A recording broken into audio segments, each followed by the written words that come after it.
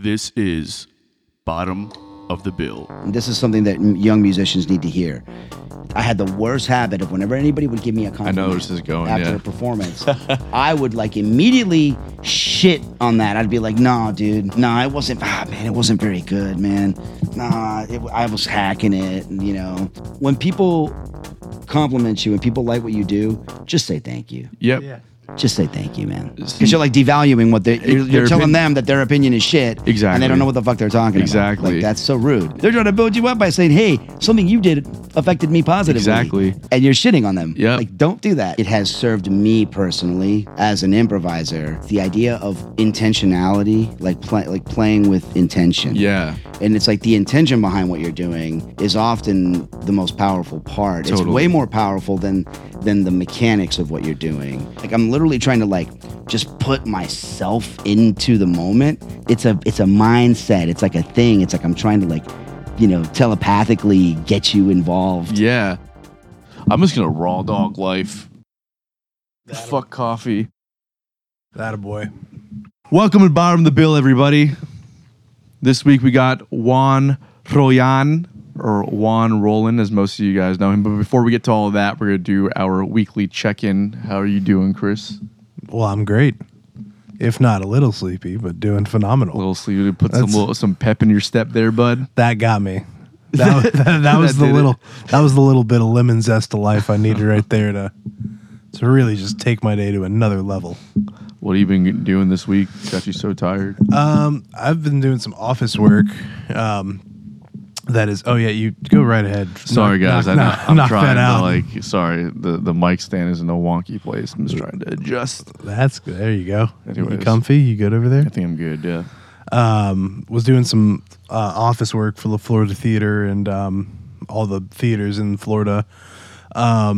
So basically just working with booking agents trying to get artists into venues. Met some cool artist reps and got some cool behind the scenes, but that was a long 3 days of just kind of admin business work. So you sit there and listen to them pitch you ideas? Essentially, shows. yeah. And just kind of help facilitate the whole thing, like at least bits and pieces of it. But yeah, it's, get their 15-minute sizzle pitch and watch everyone kind of take their notes and figure out. I mean, it was everyone from like the Guess Who and Ludacris to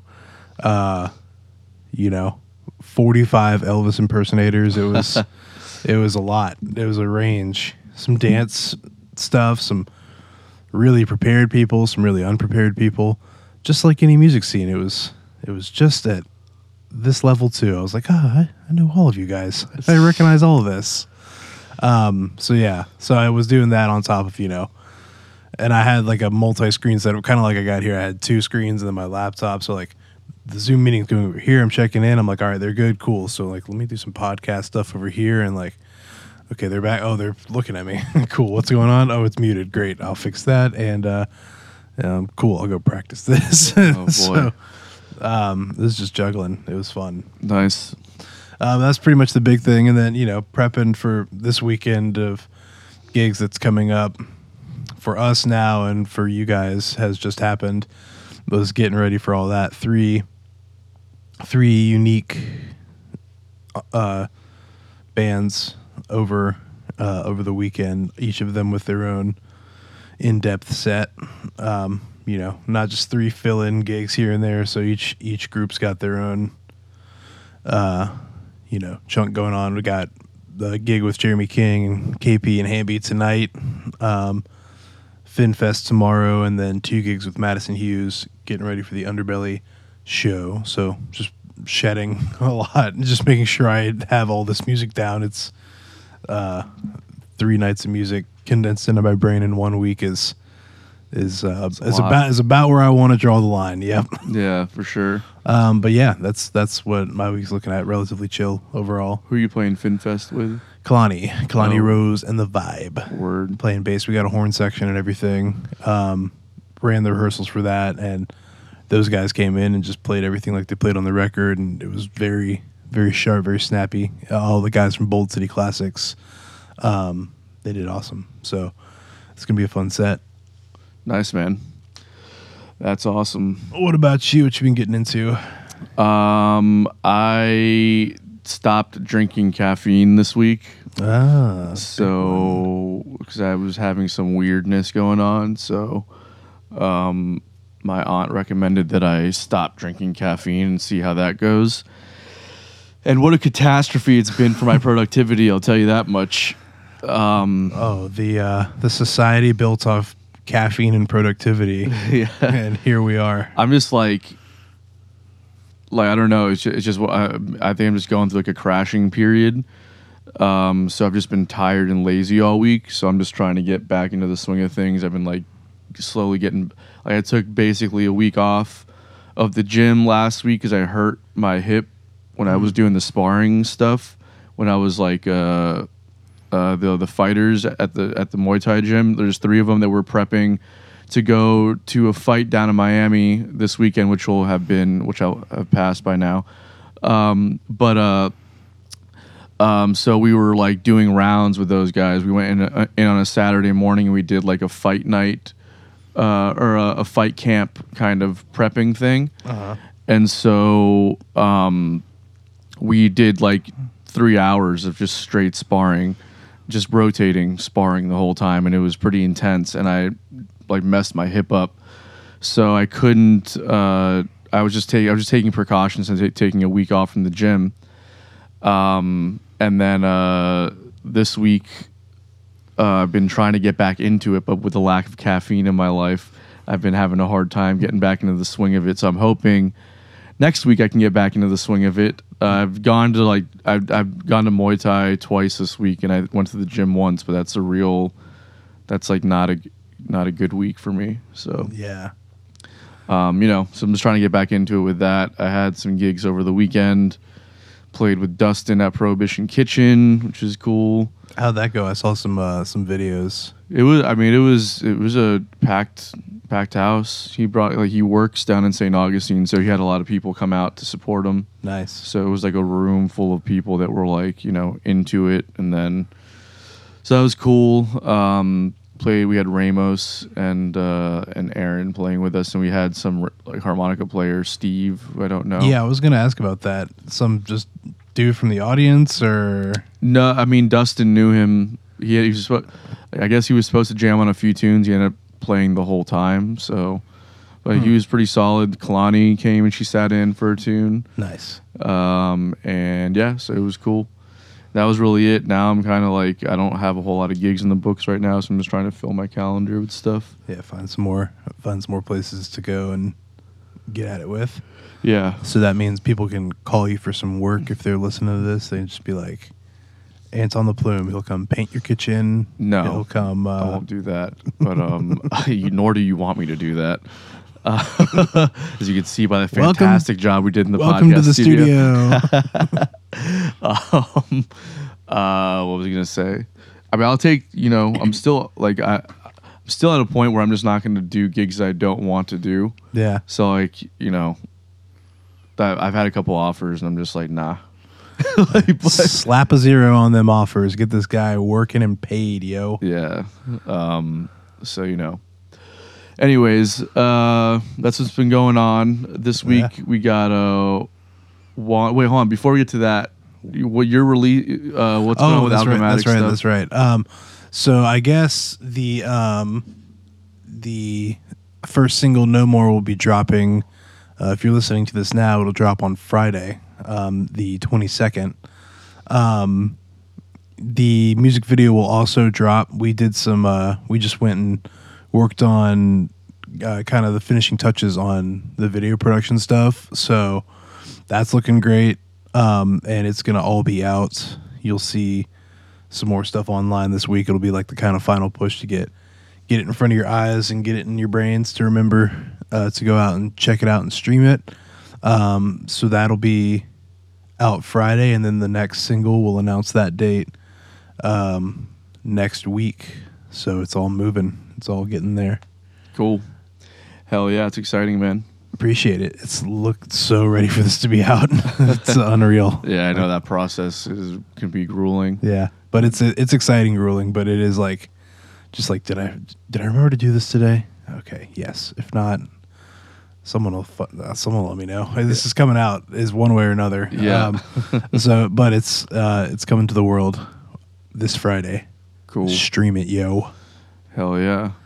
I'm actually meeting with Rick after this to go start to finish up my songs. Nice. And strictly acoustic EP, or maybe it's an album, I don't know, 7 tunes, with some video stuff. So I got to start going through. Jay just uploaded a bunch of behind the scenes stuff. I got to start sifting through all that.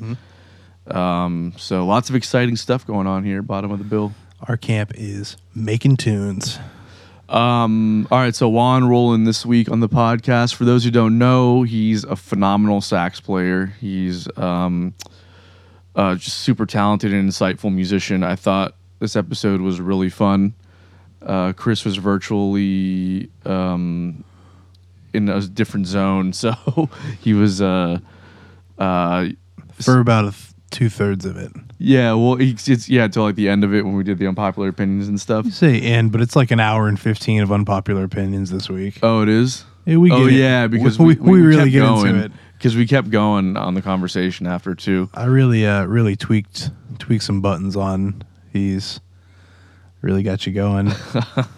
What else is new? But I thought it was more of the reason why I was saying that is just because I think Juan and I were so like locked in. Mm-hmm. That there was just like, the flow was just there. There was almost like no room to like interject. Sometimes I look over at you when I'm having like a hard time. I'm like, yeah, so Chris, what do you think? And that didn't happen. The socio and economic problems of China are crazy now, guys. You want to talk about it? And there was none of that. There was no room for China in this one. Yeah. Okay. Anyways. So it was a really good podcast. So, but he's promoting his Love Supreme tribute at Blue Jay this Friday. So after you listen to Alchematic's new single, you should go and get tickets to go see the Love Supreme show at Blue Jay Saturday. You can stream while you buy your tickets at bluejay.com, bluejayjacks.com, and then our single will carry you over to the Blue Jay to go listen to some Coltrane. Yeah. I'm on his birthday. I think I'm going to go to that. I don't think I have anything going on Saturday. Oh no, it's Aaron's wedding, so I can't go to that. Oh yeah. But everyone who's not going to be at Aaron's wedding should for sure go see Juan crush Love Supreme. Do you remember who's all in the band? I don't know if it's the exact lineup he used last time. I want to say it's Stefan, Stan, and maybe Jonah. I apologize if that's not it. Well, I'm pretty sure he mentions it in the episodes. That's right. And so you can find out there. Again, get your tickets at bluejayjacks.com. And we have new merchandise coming out as well. Jay just made some cool additions to the store, which is going to be linked in the description below. Make sure you like, subscribe, all that good stuff. Share, tell all your friends about it. We're trying to get the word out about this podcast. Help us do it. Any help goes such a long way. You have no idea. And buy some merchandise and help make us some money. We'd greatly appreciate it. And if this is your first time streaming and tuning in, go check out some of the older episodes and see what you think. Yeah. Let us know what you think in the comments. Also, it goes a long way. Let us kind of the direction you want to see you go. All that good stuff. Yeah, we're here for you guys. All right, guys. Well, enjoy the episode. This is Bottom of the Bill.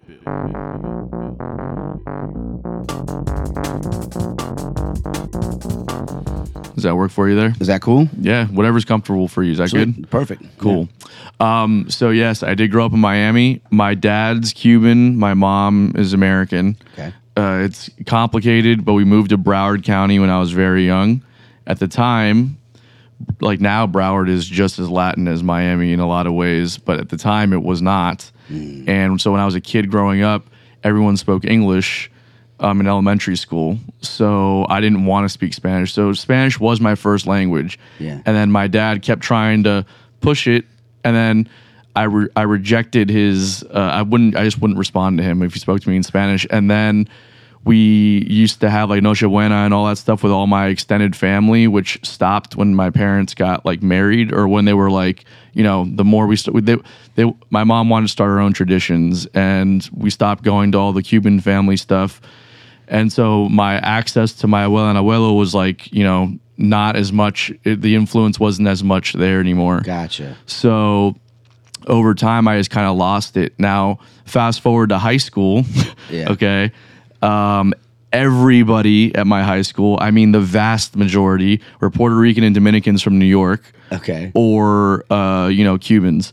And then I instantly regretted not speaking Spanish, because all the girls spoke Spanish and all the guys were speaking Spanish. And if you wanted to run game, you had to speak Spanish, and like everyone's having conversations around you, and you're just like, not only do you feel excluded because you don't fully comprehend what's going on, but you're also firmly aware of the fact that you're Cuban, and right. now you've lost that card. So like, what's wrong with you? Yeah. Like what? And then I started working at Sam Ash in Miami. Okay. Miami Gardens. And I worked in sales my second year there. So I started picking up a little bit more.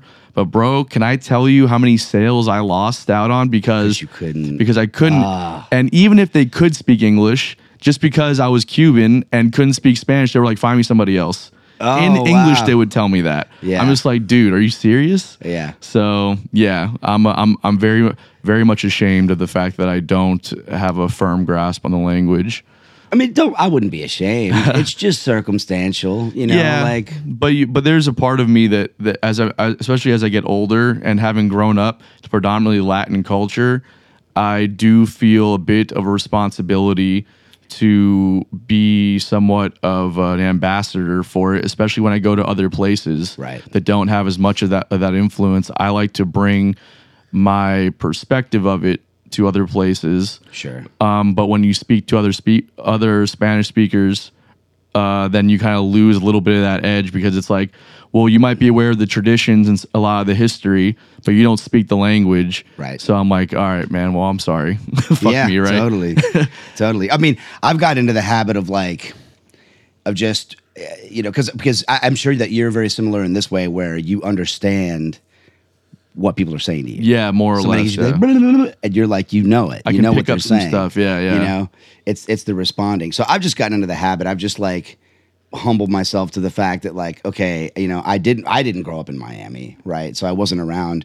We would only go to family functions a few times a year, where my abuelos were all speaking Spanish, and my uncles and my aunts and everything, they were speaking Spanish. So I would pick it up just that way, sort of organically, whenever we would go to Miami. Right. But I've just gotten into the habit of I just ask, because I respond as best as I can, and if I feel like I'm tripping up, I'm always like, ¿Cómo se dice? I'm like, and they always help me out, and that I feel like that helps, because it's like, I'm not a Spanish scholar, I'm obviously I'm far more adept speaking English. That's my native language is English, so I don't feel bad about that. Did your parents not speak Spanish to you in the house? It's they didn't, because I mean, I figure because they were brought over as children, both sides of the family defected in like the 50s. Okay. In the late 50s, early 60s. Nice. Yeah. And so they got here as children, so they had to adapt and learn. They had to speak American. Right. It's so funny, man. So my dad came here in 1961, and he was like 6 years old or something, 7 years old. And when, I'm sure your parents had a similar thing coming up in the 60s and 70s, where across Florida, segregation was still happening and stuff. Big time. So my dad had a similar story in the sense where when you were out in the world, you spoke English, because as long as they thought you were white, you're solid, right? Now at home though, it was strictly Spanish. So my dad kept all the Spanish, right? I mean, he's not he's not a scholar, but he can fluently carry there's no, it's in him ingrained. Yeah. Now that he's getting older, and my stepmom's Venezuelan, so they speak a lot of Spanish in the house. I even noticed now that he's getting older, he reverts back to Spanish a lot, because it's just what's ingrained in him. Sure. But yeah, like he has no accent, and he had the long hair, the hippie thing going on. He was like, nope, I'm American. Yep. Until you start talking shit about me in Spanish, then I know everything you're saying. I know everything you're saying, exactly. Did you ever come across that when you were younger? Yeah, I mean, I would say so. Like my parents are exactly the same. You know, there's no accent whatsoever. Yeah. You know, they're fully integrated into American society and culture, and yeah. It's so interesting how you kind of had to like wear that cloak, you know, because it was like there's really no safe haven. Like my dad had the issue of like in his neighborhood, he grew up, like, he was living in Hialeah. At the time, Hialeah was not all Latin. Hialeah was all white. You know, was it? Oh yeah, when in the early '60s. Oh yeah, of course. So yeah. like he was because they hadn't yet gotten like the huge influx of refugees. Right. You They know? had their first influx in the late 50s, early 60s, and then there wasn't another big one till the 80s, you know, the Mariel boat lift and all that. Right. So it was like so he would get harassed by, you know, the people on the way to the bus stop, and he got jumped a couple of times. But then at school, you know, in the 70s when they desegregated, you know, he went to Miami Central High. And that was the first year they desegregated, and then he was getting attacked by the black gangs. So it was like They're getting it from all angles. Yeah, it was like where do we fucking Yeah. I guess I don't know. I just won't speak Spanish. Then I'll listen to rock and roll and call it a day. Exactly. You know. Exactly. Yeah. So, can you speak to a little bit about your I guess the background of being Latin and how it pertains to your influence as a musician? So my dad he's the music fan of the family, and I grew up in a house with him playing records. You know, he's always had a turntable, and but it's interesting because he loves Latin music. I feel very fortunate that like growing up I got like a pretty eclectic mix of influences just based on what he was listening to, but he always had a particular fondness for jazz music. Okay. And some Latin music. He was really into like Latin jazz, a lot of like Tito Puente. Yeah. You know what I mean? But he also I grew up listening to like, he's got like the original Thriller vinyl, like I don't know if you've seen the vinyl where you open it up and it's like him like with a tiger. I don't remember that. Oh, no. it's so cool, man. Yeah, so like a lot of MJ and anything you can think of. But he was particularly interested in, it was either Latin music, not a lot of Latin music. Like I said, Tito Puente is the one that sticks out the most because he has a bunch of Tito Puente records. But a lot of black music, man. He loved just a lot of like rhythm and blues, and like Motown. He was super into that stuff, and jazz music. That was like that. Those were his things, man. Like soul music and jazz music. That's awesome. So that I think seeped in more than anything, But yeah, as far as the Latin music thing, what's interesting is that when I linked up with LPT, when LPT sort of started to become a thing, I to this day I tell people that like one of the things I'm most grateful for LPT is that like I feel, because I didn't grow up in Miami where every other radio station is salsa or some variation of Latino music. Right. You know what I mean?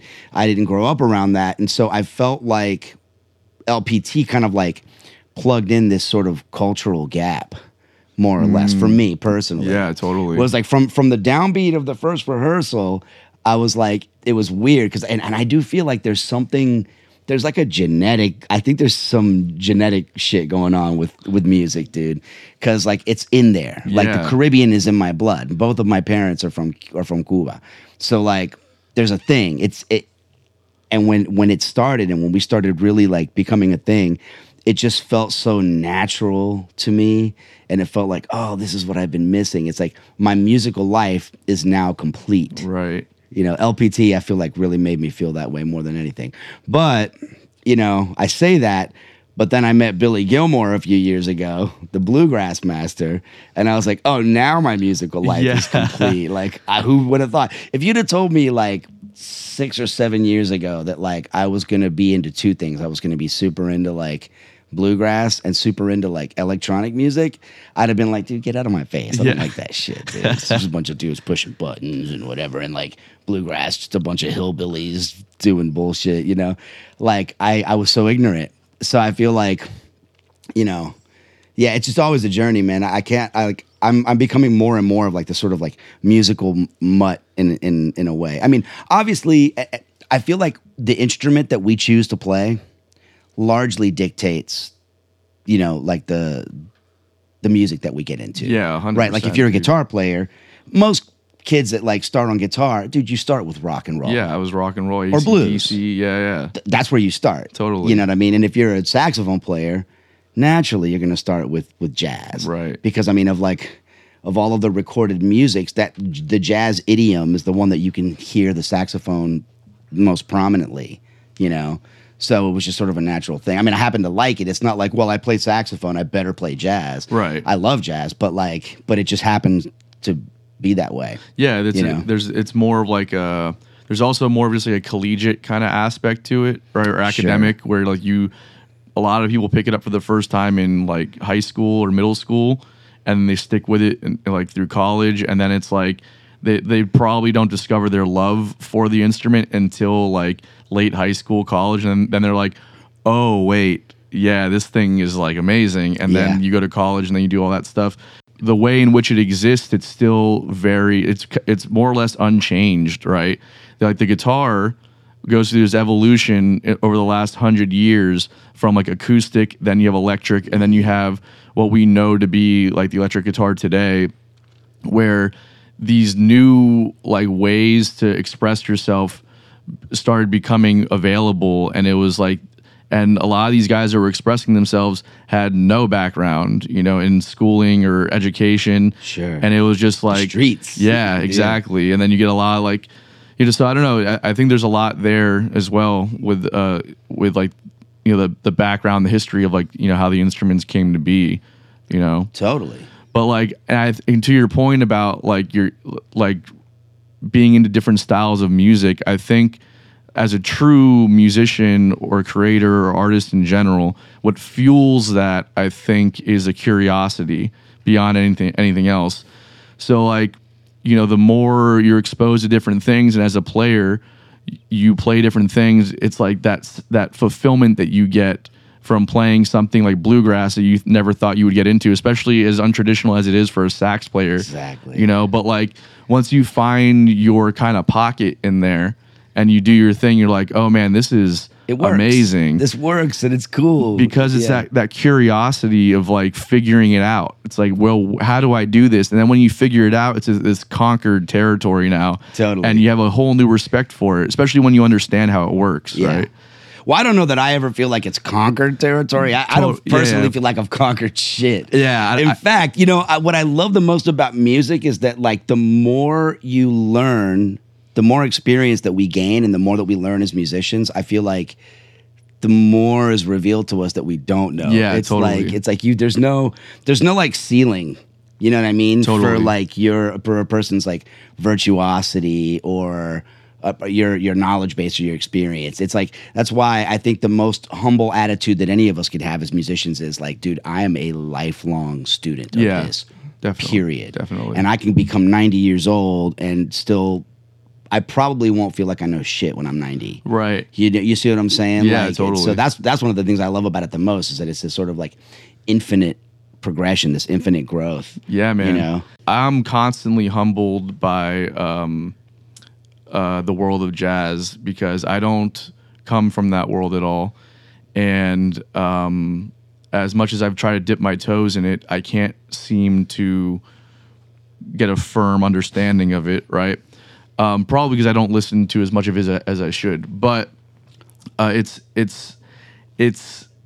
what for me keeps me like just that desire to try and like find a space or like implement some of that language into the way that I play, that keeps me thirsty. I think, you know, it's such a mind fuck for me, that dude, genre. It's a mind fuck for all of us, dude. It's when I see guys like you, or when we saw Taylor play the other night, when I see that kind of stuff, I'm like, you guys just get up there and you call the tunes and you just know them and you play them. And there's not, in the same way that I would go and play like Last Dance with Mary Jane, right? Sure. It's that under your fingers and in your head. There's not a part of you that feels insecure about playing those tunes. And to me, if you know them, if you know them, know 'em, yeah. And that's what's so magical to me about it. It's like, yeah, you know them, but there's such a technical side to it because there's a lot of changes happening at once, and there's a lot of like, there's movements that you have to be aware of and how to like. So and for me, like my brain gets jumbled when I start to try and think about it that way, and then I can't perform. I feel you. Personally, I feel very, very fortunate. And this is like a rep Jacksonville moment. I feel like one of the coolest things about our city, and I feel like it's one of the like best kept national secrets in some ways, is that music education in Jacksonville is like top class. Yeah. At least it was. It was for me coming up. Like, I graduated high school in '96 from Douglas Anderson. But even when I graduated from Douglas Anderson, of course, it's the Magnet Arts program, and it's, like if you're like a little music nerd, that's where you want to go, right? But there were a handful of like high school programs. Like I know Wolfson, I know St. Augustine High, I think Fletcher. There were a handful of high schools that had really great programs, like great marching bands, great symphonic bands. A handful of them had actually really solid jazz bands too. And so, I feel like Jacksonville is like this magical place. It's an amazing place to learn how to play music. Yeah, definitely. Because like music education is wonderful here. Yeah. And I feel really fortunate that I just, all props to any of my like former educators, like my past teachers, all of them, because when you listen to like a jazz record, it is a mind fuck. You're like, oh my God, it's like wizardry. Like, how do you do this? But you get an educator who just knows how to like deconstruct everything. It's like, no, it's not as hard as you think. We're gonna start here, right? And I've like adapted, kind of like my own sort of system of that, where for me, everything is derived from the major scale in Western music. Right. Everything. Like harmony is super advanced, right? And sometimes it's like it's mind-boggling and it's dizzying and it's headache-inducing often. But you can still just simplify. There's so many things you can simplify, and it all comes back full circle to the major scale. Right. And if you know your major scales well, then like that's the foundation. And anything else that you do is derived. I mean, even the minor is derived from the major, right? So it's like, I was very fortunate, man, that I had great teachers. UNF, my first great teacher was a student at UNF when I was in high school, and he was a student of the great Bunky Green, right? And so, it's just like this, it's this oral tradition that's passed down, and it's like anything else, man. Like, we can't speak or form sentences or write, paragraph structure, any of that without knowing the alphabet. Yeah. Right. So it's like, it's a system, like you start here and you slowly develop to get here. Right. And then once you get here, you're like, there's a whole nother place to get. And it's like, so that's why I say like being a lifelong student, it's like, we're all just learning. And I know, and I appreciate you saying that, like you hear guys like me or whatever do it. It's like, man, we feel the same way. We're like, we're always clamoring for this like thing, for this perfection. Right. It's the pursuit of that makes it interesting. I don't know. I love it, but I love all types of music. And it's like you said, that curiosity of like, how do we get frequencies to mesh in a beautiful way that like, that whole metaphysical thing where it's like, how can you like hit a thing or pluck a string or blow through a pipe in such a way that like when those frequencies hit people's ears, it like invokes like emotion and like totally gives people goosebumps. Like that's heavy, man. What is that? Totally. Like what is that? Totally. And it's pretty magical. It's amazing, man. And then to think about like just something as simple as where you place a beat, right? That can totally shift the genre that you're playing, right? Like, you know, you talk about like the close cousins of like a shuffle and a swing, right? And then, but like those are very different approaches, but they're just like, you're talking about just like little nuanced just moving changes. that one thing. Right. It's all based off that triplet, but just where you're like, what part of it are you emphasizing? Totally. And that changes the entire genre of music that you're playing. And then it's like, and to think, well, now then you get like, you know, further than that, you get like pop music and you get Southern rock and you get like, you know, like gypsy jazz or like all these different genres of music that start to emerge. And it's like, and like, how do you then like service that music, right? When you go into those scenarios, and that's what I'm always trying to do. And that's why I find myself getting overwhelmed, I think, because I'm like, having not had that like, you know, structured background in music, I've always been like pulling a little bit from everywhere and then never fully becoming good at one thing. I just try and find your voice in that particular thing. And then you get like jumbled, right? So it's like there's times where I can be like, I can sit in like a funk situation. I'm like, okay, this feels good. But then like maybe I start to think about like, well, maybe you can try this over that. And then like, I don't know. There's just like that curiosity I feel like can sometimes do you a disservice if you don't have like the discipline to focus on like one thing. Totally. Right? Do you ever feel that? Yeah. I mean, and as I've gotten older, I feel like part of the aging process as a musician is learning to play less. Yeah. Is learning to like not be so about myself in the moment. Right. And instead take a moment to stop playing, listen to what's going on around you, reset, and then jump back into the groove, which you're creating as a unit, right? So but I totally get what you're saying. It's like, well,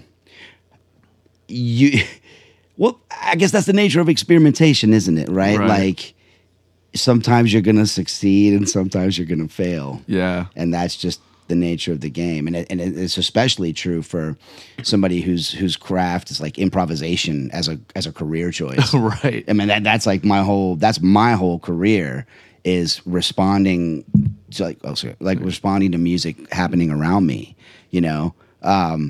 I've just crafted this sort of like this niche for myself of like improvising, just listening and responding in the moment to what's happening around me. Right. And so just over time, I've learned like, you know, when we're younger, when I was a young aspiring jazz musician, it was like me. It was like, oh, let me dazzle you with my technical prowess. You know what I mean? And like, and it's just the age kind of tempers that ego out of you ever so slightly to where it's like, okay, this whole thing I'm starting to understand is not about me, but it really is about us. It's like about what can the four of us do as a unit. It's not like, granted, rhythm section players are accompanists in those moments for soloists. Mm-hmm. That's true. That's the role. Like a piano player has to comp the changes, you know, of the tune.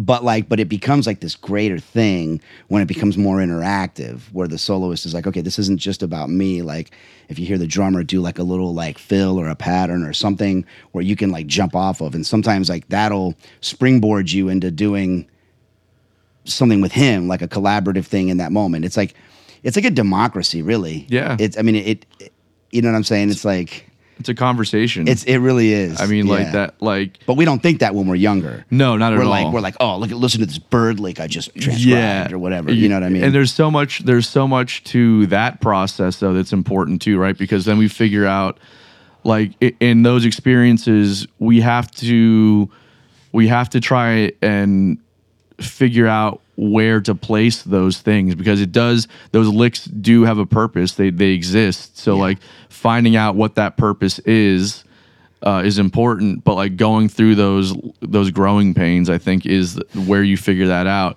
Where you have band leaders either turn around and be like, what the fuck are you doing? I know. Or you have like, or maybe you bomb so badly that you just realize like that was not good and I need to not do that anymore. Right, but like you have to have those growing pains and just trying to put shit in weird places until you find out where it makes sense, you know? Yeah. Well, for me, like jazz music, I this is something that I preach more and more when I'm teaching like camps or like my private students or anything. Is like I like to say like I love one of the things I love the most about jazz is like it really is like the perfect parallel or metaphor for life, really. Yeah. For the human experience, in the sense that, you know, like in theory, I mean, we would hope that we would all be this way, but you know, from the moment of birth to where we currently are at, it's like this process, I think, of refinement where we're learning to, in every moment, we're learning to try at least to make better decisions. Right. And jazz is no different. Mm-hmm. It's like this huge process of like, you just learn to make better decisions. Yeah, man. The You know what judgment I mean? calls. But you have to make like a lot of shitty decisions and pay the price for them. Yeah. Before you're like, okay, before like the next time that you encounter that situation where you're like, okay, let me choose to do this differently. Like, and that applies to just us as people. Like we become, I think, like I said, in theory, it should be this way.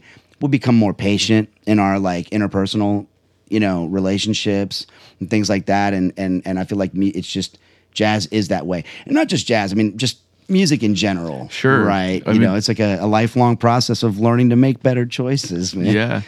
And the concept of, you know, in any style of music, I guess, but really where I think it becomes obvious are like certain aspects of classical music and in jazz, like this idea of tension and release. Like this is life. This is like you don't have life without friction, right? Like that's literally what creates the thing. So in music, when you have that, you know, that concept, it really like it works. There's a positive response from it from the listener. Like they get something out of it, you know. And then furthermore, in how you know, being patient with what you have to say in the context of music and relating that into your everyday life, you know, when you're having a conversation with people, understanding how to listen to what they're saying and take a breath and then respond accordingly, right? But if you're sitting there saying, well, I don't like X, Y, and Z, and then the person goes like, well, you know, I just think drinking water is good. Like, wait, what?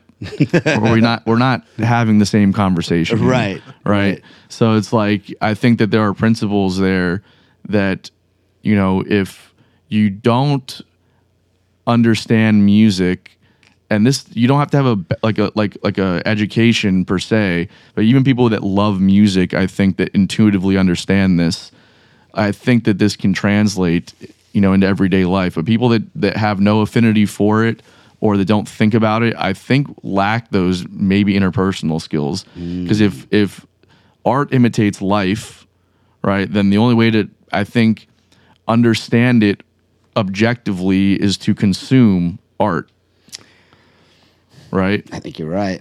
Like, I mean, I can't, it's just in any other scenario, you think about like, where do we learn, like it's nearly impossible to see how something is operating when you're in the midst of the thing.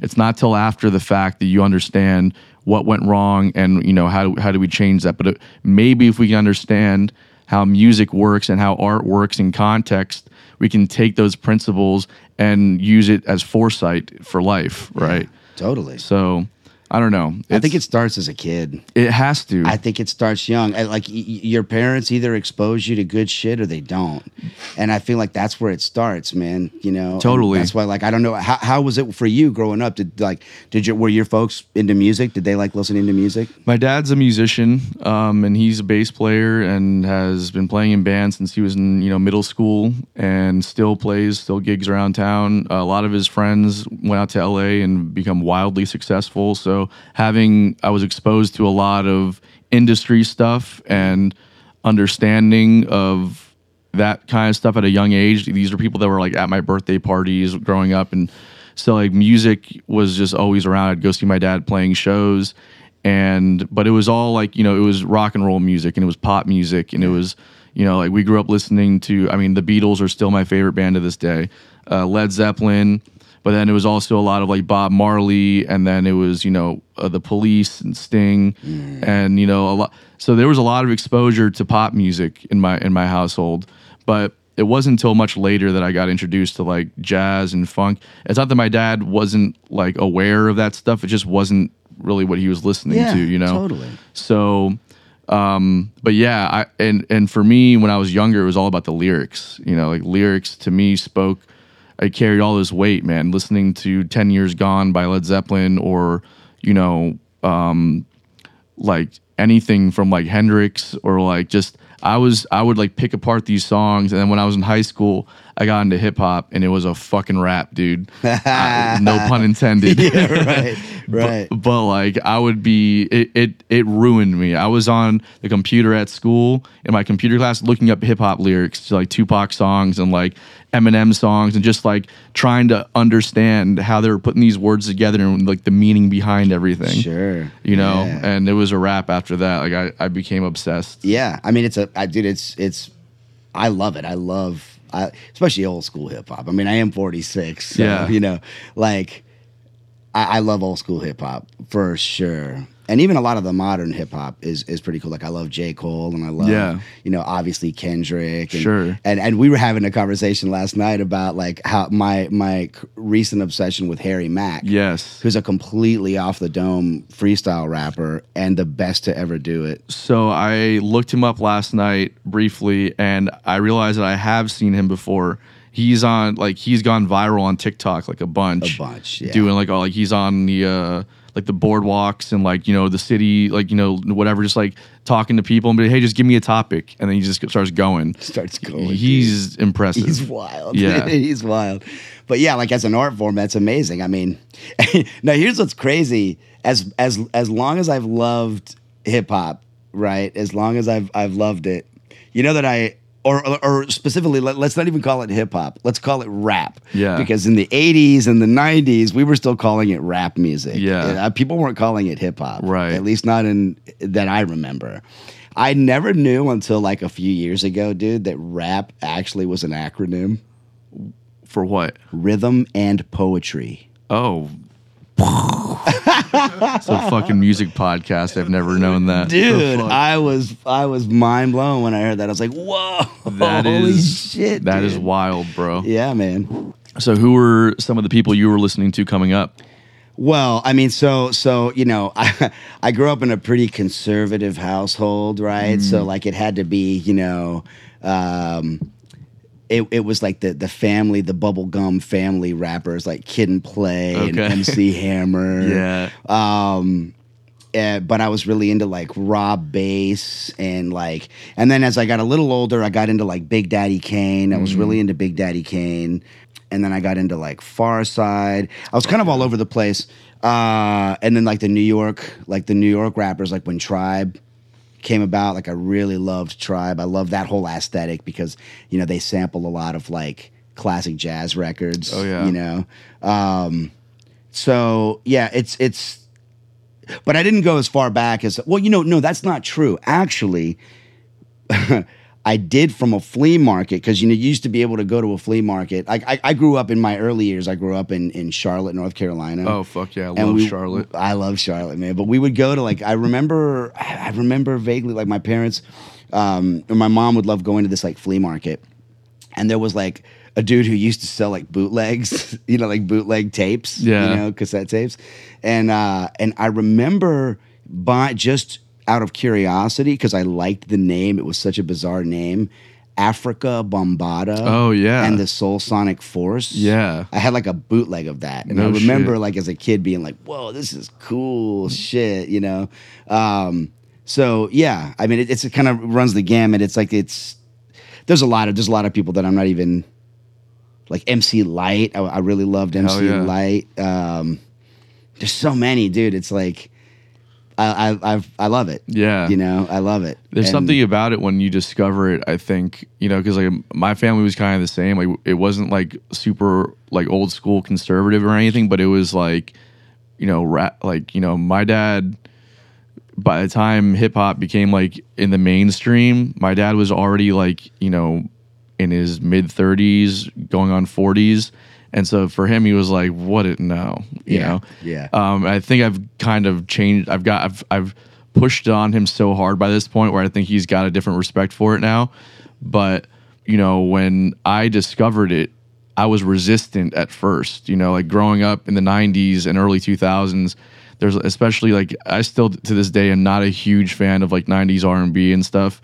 It's just I love 90s R&B. I get it, man. I get it. There's so much Brian of it. McKnight and all that shit. I just saw him last year at the Florida Theater. Love that stuff. Man, I get it. Jodeci. Yeah, it just I was resistant to so much of it for so long because of that influence from my parents. Yeah. And then like, I think the peer pressure got to me in like late middle school, high school. And growing up in South Florida, you really can't ignore it. Hip hop is just in the culture there, So, I got exposed to all this stuff. It changed my life, man. I was like, damn, this is like legit. This is cool.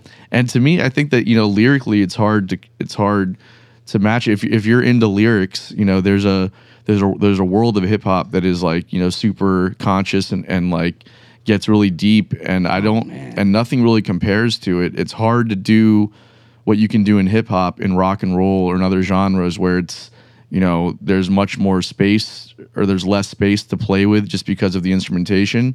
Whereas hip hop, everything serves the lyrics, really, Yeah. So if you don't have that, to me, and I know there's a lot of schools of thoughts on this, right?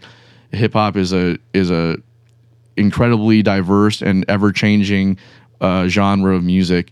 But as far as I'm concerned, and my understanding is, if you don't have the lyrics, I don't know what we're doing here. Yeah. So well, this is where like cue electronic music. Yeah. Because I can actually like just listen to like a groovy sample. Okay, let me without lyrics. Yes, let me rephrase. Just vibe to it. Let me rephrase what I'm saying. Right, I mean that if you're rapping, yeah, and you're not a lyricist, right? If you're just talking shit or just like saying like I'm not one for club bangers, all right? It's just you're just saying things, and I don't really care. Right. In that context, that's what I mean. If we're not really focusing on the lyrics, what are we doing? That being said, I can get down some Jay Dilla like no problem. You know what I mean? I love that lo-fi hip hop shit. Yeah. So yeah, for sure. Where it's like the absence of lyrics. That's fine. Where it's just the construction of the groove. All right, guys, this episode's brought to you by Best Buds CBD Store. If you're like me, maybe THC isn't always the right high for you, or maybe the legal status of THC has you a bit hesitant to indulge. So at Best Buds CBD Store, they have an array of CBD and Delta 8 THC products. These guys truly care about their service, so everything is meticulously sourced and prepared to deliver a top-notch product and experience. If you head to their website, you'll find all kinds of educational information regarding Delta THC and CBD. Not to mention, if you use promo code BotBPod, that's BOTB pod, you'll save 10% on your order. This is not a one-time deal. If you use promo code BotBPod, every time you place an order with Best Buds, it will give you 10% off. That's in perpetuity, forever. So head over to bestbudscbdstore.com and start saving on all of your CBD and Delta 8 products. Enjoy, guys. Yeah. It's funny because you were talking earlier about it, like how you grew up and you really love lyrics, right? And you grew up listening. I always had maybe it's a broken part of my mind. I don't know. It's just naturally where my mind goes and how I listen to music. I was the exact opposite. Right. I've never been like officially diagnosed with ADD, but I'm 100% sure that like I've got it hardcore. Yeah. And one of the ways that I feel like that manifested growing up was that I never heard the lyrics. I listened right past words and honed on the music behind the words. And I think maybe that's a reason why I love jazz music so much. It's because it's the absence. Not that I love jazz singers. Yeah. And I love the Great American Songbook and all of those standards that have beautiful lyrics. Like I love that stuff. And as I've gotten older, I appreciate those lyrics. But I still am listening to like, how's the bass player grooving, or like what's the drummer doing, or what are the chords there, or like I've always just heard past that. It was always like the beat and the groove is what always like ignited my sort of senses and made me want to like listen more.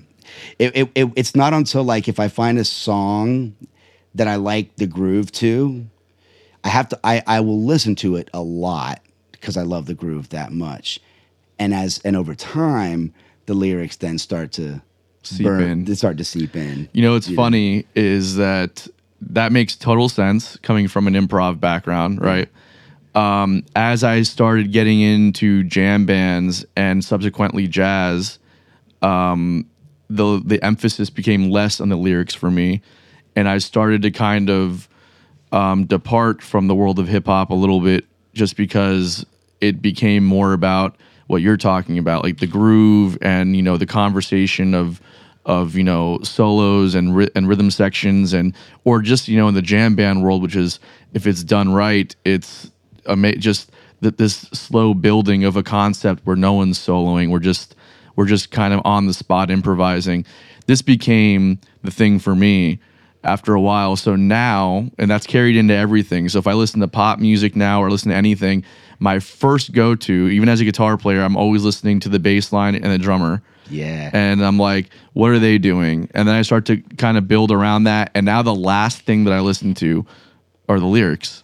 So it's kind of flipped. Yeah. For you. So I totally get what you're saying. Yeah. But it was because of my introduction to improv style music that lyrics became a very secondary thing for me. Yeah. So it makes total sense, Yeah. I don't know what it is, man. I couldn't compute the words, but I could feel the groove. Yeah. And even to this day, man, I just love funky music, man. Yeah, As much as I love jazz and the swing feel, nothing really gets me going more than just like a deep pocket. Yeah. A nasty groove. Then we can get into, what's been lovingly coined as Berkeley funk, where we have like Schofield and Mike Stern. Love that stuff, yeah. And these guys that have kind of like, maybe not as heavy or like as fat of a pocket, but they've definitely adopted a lot of the principles of funk and like these one chord vamps and like really just slowly build. And then, Schofield now, I mean, like the funk and jazz world is so intertwined nowadays. It's hard. Like it's almost like you need a background in jazz to play funk these days. Yeah. You know what I mean? Yeah. It's just, or maybe vice versa too. Yeah. Like you need a little bit of funk in your jazz, man, to make it more palatable for sure. yeah. You know what I'm saying? But you might be right. I mean, it is sort of like a natural sort of segue for like a young modern jazz musician. Like there's very, very few people who can have a sustainable career only in like the jazz idiom.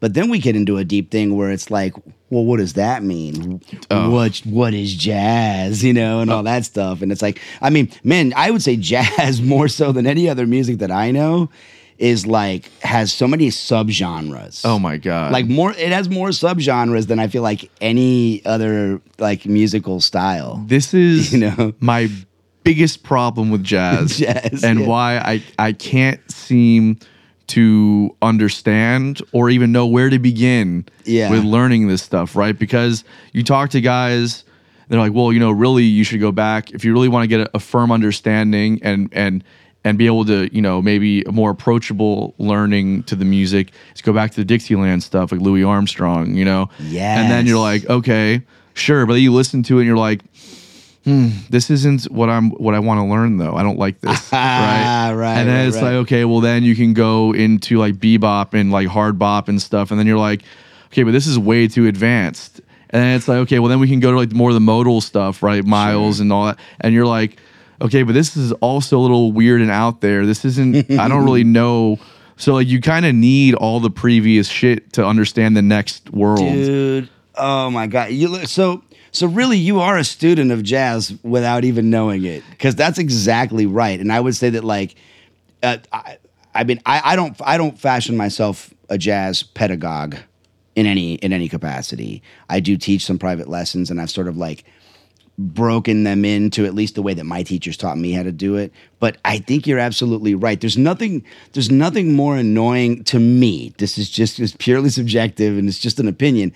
There's nothing more annoying than listening to some like fiery young player who you don't hear the history in their playing. Yeah. For me, it's like I want to hear the history. And even that's hard to explain. Like, what does that mean? What do you mean by you want to hear the history? It's like, I don't know. I feel like you can tell when a cat starts in like way back when he goes way back in time. Totally. Right. There's a phrasing, you know. There's a phrasing, man. There's like quoting of certain, and it's all very nuanced. Yeah. It's like little nuanced distinctions, man. Like for a sax player, like just the ability to like scoop a note, you know, like, and if you're a saxophone player, I feel like you're doing yourself a tremendous disservice if you start with Joshua Redman and Chris Potter without checking out, you know, Lester Young and Coleman Hawkins, Sidney Bechet, people that like, we're talking about like from the 30s to like maybe the late 40s. Like there was a style of phrasing that sort of got lost in translation over the years. Right. But when you go back and listen to it now, like there's like an elegance to the way that they like phrase. It's like this voo, voo, voo, voo. It's like this beautiful thing. It's hard to describe it. You don't hear a lot of cats do it. It's all this like angular weird shit, which I love that stuff too. The nerd in me finds that stuff compelling. Yeah. But like the lover, the romantic in me loves the elegant, like lilting, beautiful thing. You know what I mean? Like, I don't know. Okay. Like don't young musicians don't just listen to modern guys. I know that it's hip and like they're the most relatable to, you know, the modern mind maybe, but like think about where those guys got their stuff from. And even those guys, I love Josh Redman and Chris Potter. If you had them on here, they'd probably tell you the same thing. Like, Exactly. go check out Lester Young and Coleman Hawkins. Don't listen to me. Right. Listen to these guys. You Right. know? And then beyond. It's, you know, there's a timeline. Like the cool thing about any of the genres of music that we like is there's actually a history. Yeah. And if you go back and you need to go back and see what it was like back then to really fully appreciate how it evolved to what it is now. Totally, like, man. you need to know that. There's an element, I think, of it becoming too heady, if that makes sense. Totally, yeah. Because like jazz is not a collegiate art form. Okay. Right. It's from the streets. Totally. It's a bastardization. Totally. Okay. And but it's not that anymore. Right. It's become this super collegiate thing. You know, like there's an honoring of certain, you know, I don't know. There's people go into the school system and they come out and they all kind of sound the same until they've spent time in the real world and developed their own sound, right? Whereas, you know, when jazz was first kind of forming in like the early 20th century, there's first not really a huge point of reference for things. It's just kind of like bastardizing pop standards of the time. Yeah. And then before you know it, jazz kind of becomes the next pop thing. So then it's like now people are competing to stand out in this genre that's now becoming so popular. So like they're not only are they trying to develop their own sound like as an instrumentalist, but they're trying to put on their own show, right? They want to be band leaders, they want to, you know, compose their own music, and they want to stand out in, you know, these nightclubs that are like, you know, where it's all happening, and it's super competitive, you know. It can be, yeah. You know, especially the younger you are. Yeah, yeah. Because our competitive spirit, I mean, I feel like it's really raging, and when we're younger. Yeah, well, and more specifically at that time, just because of the stakes at that time, right?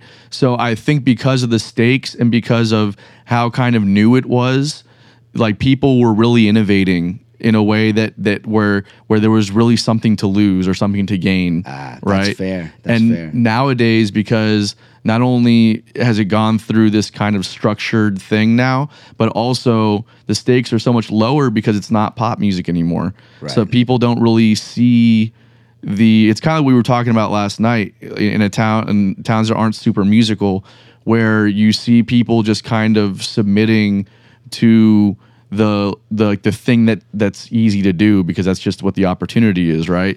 So like you stop innovating and you stop pushing the envelope because you don't see where the payoff is. It's a lot of work. It's a lot of sweat equity to not see anything come after it or to get any recognition for it, right? Tell me about it, dude. Tell me about it.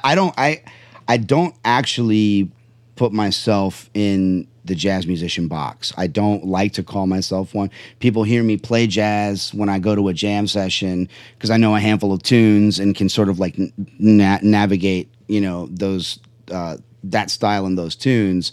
But it's been a long time since I considered myself a jazz saxophonist, and I just now, because it's like we were talking about earlier, I love all these different things. Right. So it's like I feel a lot more comfortable just being like, I'm a musician. Yeah. I'm not a jazz saxophone player. I'm a musician, period. Because like any genre is just one tiny little piece of the puzzle, of the music puzzle. Totally, man. And it's like music is this sort of like global, infinite, collaborative human energy that you can't just put in one little thing and be like, this is the best music or this is music. It's like, no, I mean, it's all music.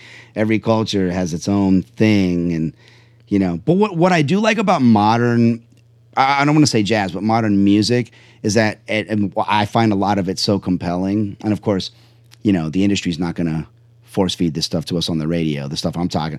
I like to listen to stuff that you are not going to hear on the radio. Yeah. I like doing the deep searches for like new sounds that are not going to be popular with the masses. Totally. You know what I mean? I like that stuff. But what I really do appreciate about like where music has come, because you hear a lot of older cats be like, oh, music is dying and music is ruined and all this shit. And it's like, man, no, dude. You just first of all, you got to know how to look for what you like. Right. Right. And you also have to be open to, you just have to have an open mind, just period. Totally. But what I love about modern music is that like it's getting more difficult to categorize music. And that, to me, a lot of people are annoyed by that. I love it. Yeah. I love it because now you're hearing little snippets of everything in one song. Right. Like, there'll be a moment of like, quote, jazziness or you'll hear like a very clear rock influence, or you'll hear like, like a Latin rhythm. You'll hear a clave in the background and you're like, whoa, what? Oh, there's a clave there, but it's not, but this isn't salsa. This isn't Latin music. You know what I mean?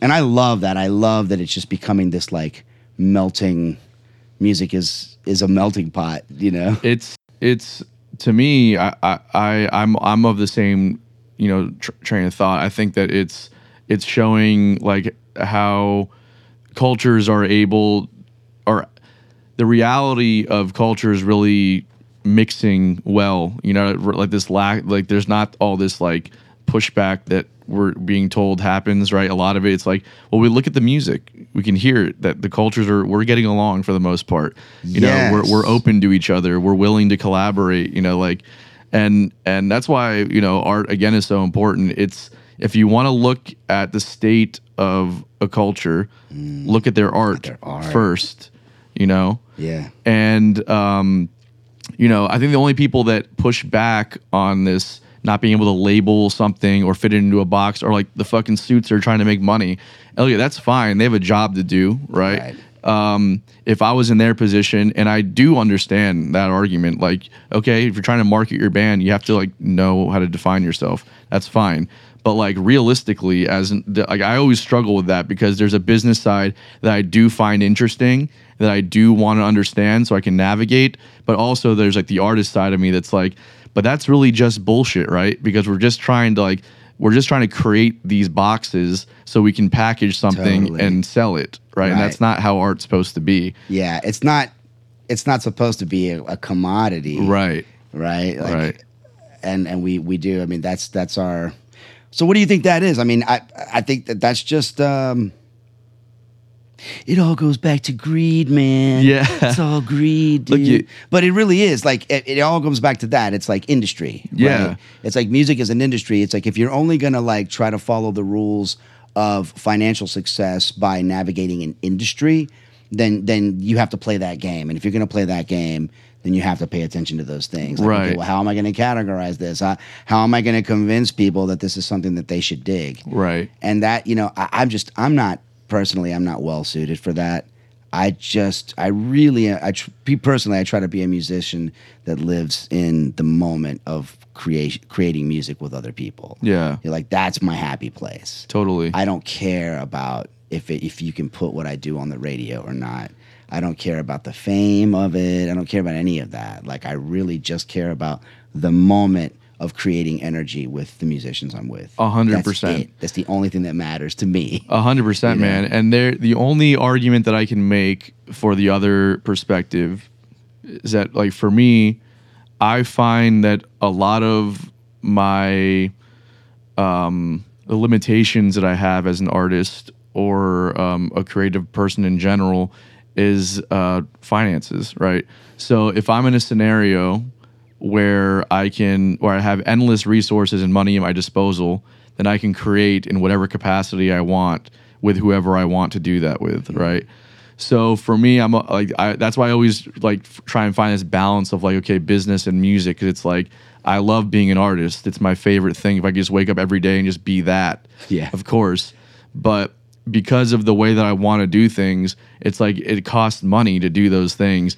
So I have to like figure out, okay, well, I need money people. So how do I talk to these people, right? And how do I get them to understand me? Well, you gotta speak their language, right? So it's like those are the things I always kind of am at a crossroads with internally. totally. Yeah, I've always had this weird. I mean, it totally explains why I'm fucking broke. But I've always had this weird like relationship with money. I don't like it. Yeah. I don't like the way that it makes people act. Yeah. I don't like how the pursuit of it makes people act. That's one of the things that really creates this sort of like crush the competition sort of spirit. And I understand that like competition is it's just a natural part of the human experience. If we see a person do a thing, not only do we want to do that thing, but we want to do it, quote, better than them. So I get it, but I've never considered myself to be an overly competitive person because I don't want to be that kind of person. When I was a kid, I trained in martial arts. I did taekwondo for like 12, 13 years. And in that time, my parents, I mean, you can't tell now, obviously, but like, in that time, like my parents would, we would go to like tournaments. And I'll never forget there was this one tournament that I went to where one of the kids, because I was there because I had a really lovely instructors. It was this couple that were lovely people, and they really instilled like good values of like respect. And like, I remember this one tournament where there was a kid who was just on the sidelines. Like, we're all like supposed to be sitting on the side, like just being cool, being chill, and this kid was just like punching his gloves together, like, I can't wait to tear people a new asshole. Like, he just had this like energy about him. Like, he was just ready to crush the competition. I'll never forget that because I was just like, I was so turned off by that energy. Mm-hmm. I was like, man, we're just here to like have fun and like get a workout in with each other. And like, and I just remember being like, I don't ever want to be that way. I don't want to think that way about anybody in any moment. And sadly, like you were saying earlier about like the jazz music as it was forming, there always has been this element of like of a competitive nature. There's been like, the cutting sessions is what they used to call them, where it was like, and again, you're trying to like outdo the person. You're trying to like, if that person just dazzled people with their technical virtuosity, well shit, now I've got to do the same thing, but I got to do it better. Right. And I get that. And I get that competition breeds innovation. And I understand all of that. Like, but it's not for me. The hippie in me is just not into it, man. Yeah, totally. Like, I'm like, nah, man, like, let's collaborate. Let's not compete. Let's collaborate and make something beautiful together. And I think that that's also a viable approach too, because I think that competition can be healthy, but then it can also like reach a tipping point where now it's just destructive, right? Yeah. Like now you're just an asshole. Yeah, exactly. Who wants to crush people? Exactly. If that is your thought going, and I've been guilty of this in my younger years of like thinking, oh, that guy sucks, or like I could do better than that. But as I've gotten older, I'm like literally the last thing that enters my head is I could do better than that. Like what I want to do is either I'm looking at somebody, I'm like, either I want to try and be as good as them, or I understand that they're not where they need to be yet for whatever reason, doesn't matter. But like, there's no judgment entering anymore. Now it's just like, okay, well then just get up and do what you do. Get up and just do what you do. And because that's the one thing that nobody has on you is they're not you. Yeah. Nobody is as good as me at being me. Exactly. And with that approach, it's like, okay, then we can look at competition differently. We can look at competition as a way to bring the best out of each other. Right. Because again, you can't stop me from being me. You can't do it. Exactly. So how can we work collaboratively to make each other better? Well, a little bit of healthy competition doesn't hurt anybody, right? And then before we know it, we've collaborated and we've competed, and now we're both better, and there's a product because of it, right? There's an outcome. Yes. Right? And the outcome is not destruction. The outcome is something we've created together. Totally. You know, and that to me is like where competition and collaboration work at its best. At its best. You know? Well, I was telling you about, you had Bob Reynolds on here. Yes. And Bob Reynolds is my oldest and dearest friend. And when we were in high school together, because we both, like I said, we both went to DA, and we got there at the same time. We got there both in 10th grade. And of course, we were young hotheads, but we were also inseparable best friends. And the cool thing about that was that we were competing with each other, undoubtedly. Yeah. Especially in everybody else's mind. Sure. You know? But that spirit of friendly competition is what, is how we got. I think he would agree, I think, to this day, and I feel this way, is that those years where we were inseparable best friends in high school in the DA jazz band, those were the best and the quickest years of musical growth. I would say the most musical growth happened for both of us in those years. And we were largely there to do that for each other, because it would be like he'd play this cool shit, and I'd be like, oh, dude, what is that? I want to get that too. And I would do the same thing. He'd be like, what is that? I want to get that too. So it was like this, we're trying to it was a little subtle, maybe not so subtle. There was an element of like, oh, dude, I have to pipe this guy. Yeah. Right, because that's what we used to call it. Like, oh, dude, you just got piped. Yeah. And if you got piped, it's because somebody outdid your thing. It's hard to quantify, because you're right. Like, you want to allow people to be themselves. And obviously, like, in the moment of creation, in the moment of expression, it's you. Like, you're giving people. Now, whether or not your expression it comes out and it's based on like work that you've done to be able to express in that moment, that's where it gets a little dicey, because it's like, you know, there is a system. I mean, every instrument, for example, like there's a system. First of all, the instrument itself is a system. It's a system. It was designed systematically, like, you know what I mean? Yeah, totally. It's a machine. It's a thing. It's a tool that you have to learn how to manipulate. Right. Right. And so, I mean, and you know this. There's a lot of repetition slow repetition that has to be done before you're capable of expressing in an effective way, right? But Chris Potter, I don't know if you know who Chris Potter is. Yeah, it is. I mean, literally one of the world's greatest saxophonists and just musicians, period.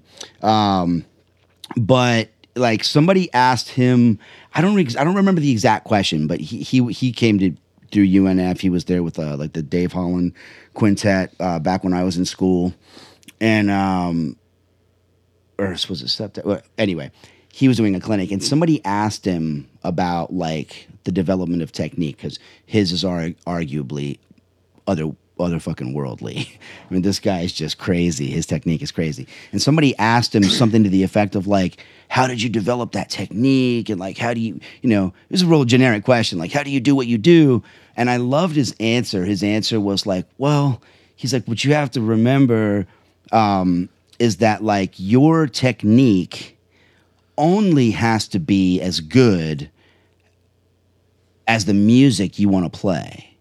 Like, it only has to be good enough to do what you want to do, right? And so that's where it's like, and I loved that. It was so like it was like parted the sky, like it, I don't know. It was really revelatory for me because I was like, wow, that makes perfect sense. Because we can actually like beat ourselves up and talk ourselves out of our own growth by putting our heroes on a pedestal as this unattainable thing. 100%. Right. And so like I look at Chris Potter now and it's like, well, I'm never going to be able to do what he does, but I've become okay with that because I'm not trying to necessarily play music like the way he does. Exactly. I want to play music the way that I do and be completely comfortable with that. This is something, I'm glad that you said that because this is something that I have been trying to internally come to myself. I'm still fighting it. I know that that's where I have to get to,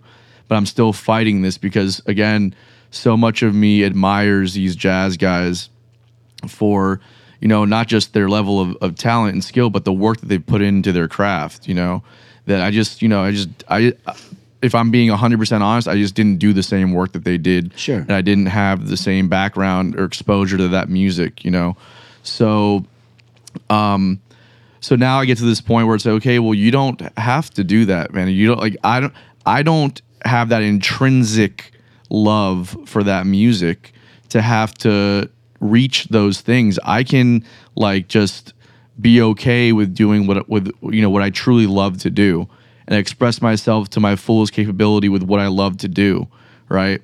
So this is the reason that's in my head and that I've learned to understand. But then there's that impulse still of being like kind of still holding on to a bit of my youth where I'm like, no, but you have to be like, people have to look at you and say, that guy, that's the guy that they want to be, right? And it's like, I have to get that shit out of my head. Yeah. Because that's not fucking real. Right, exactly. It's like... That's ego. Yeah, it's the ego. You know what I mean? And those are the things... And that's just, if I'm being totally honest with myself and everybody in the room, this is like what I grapple with on a regular basis.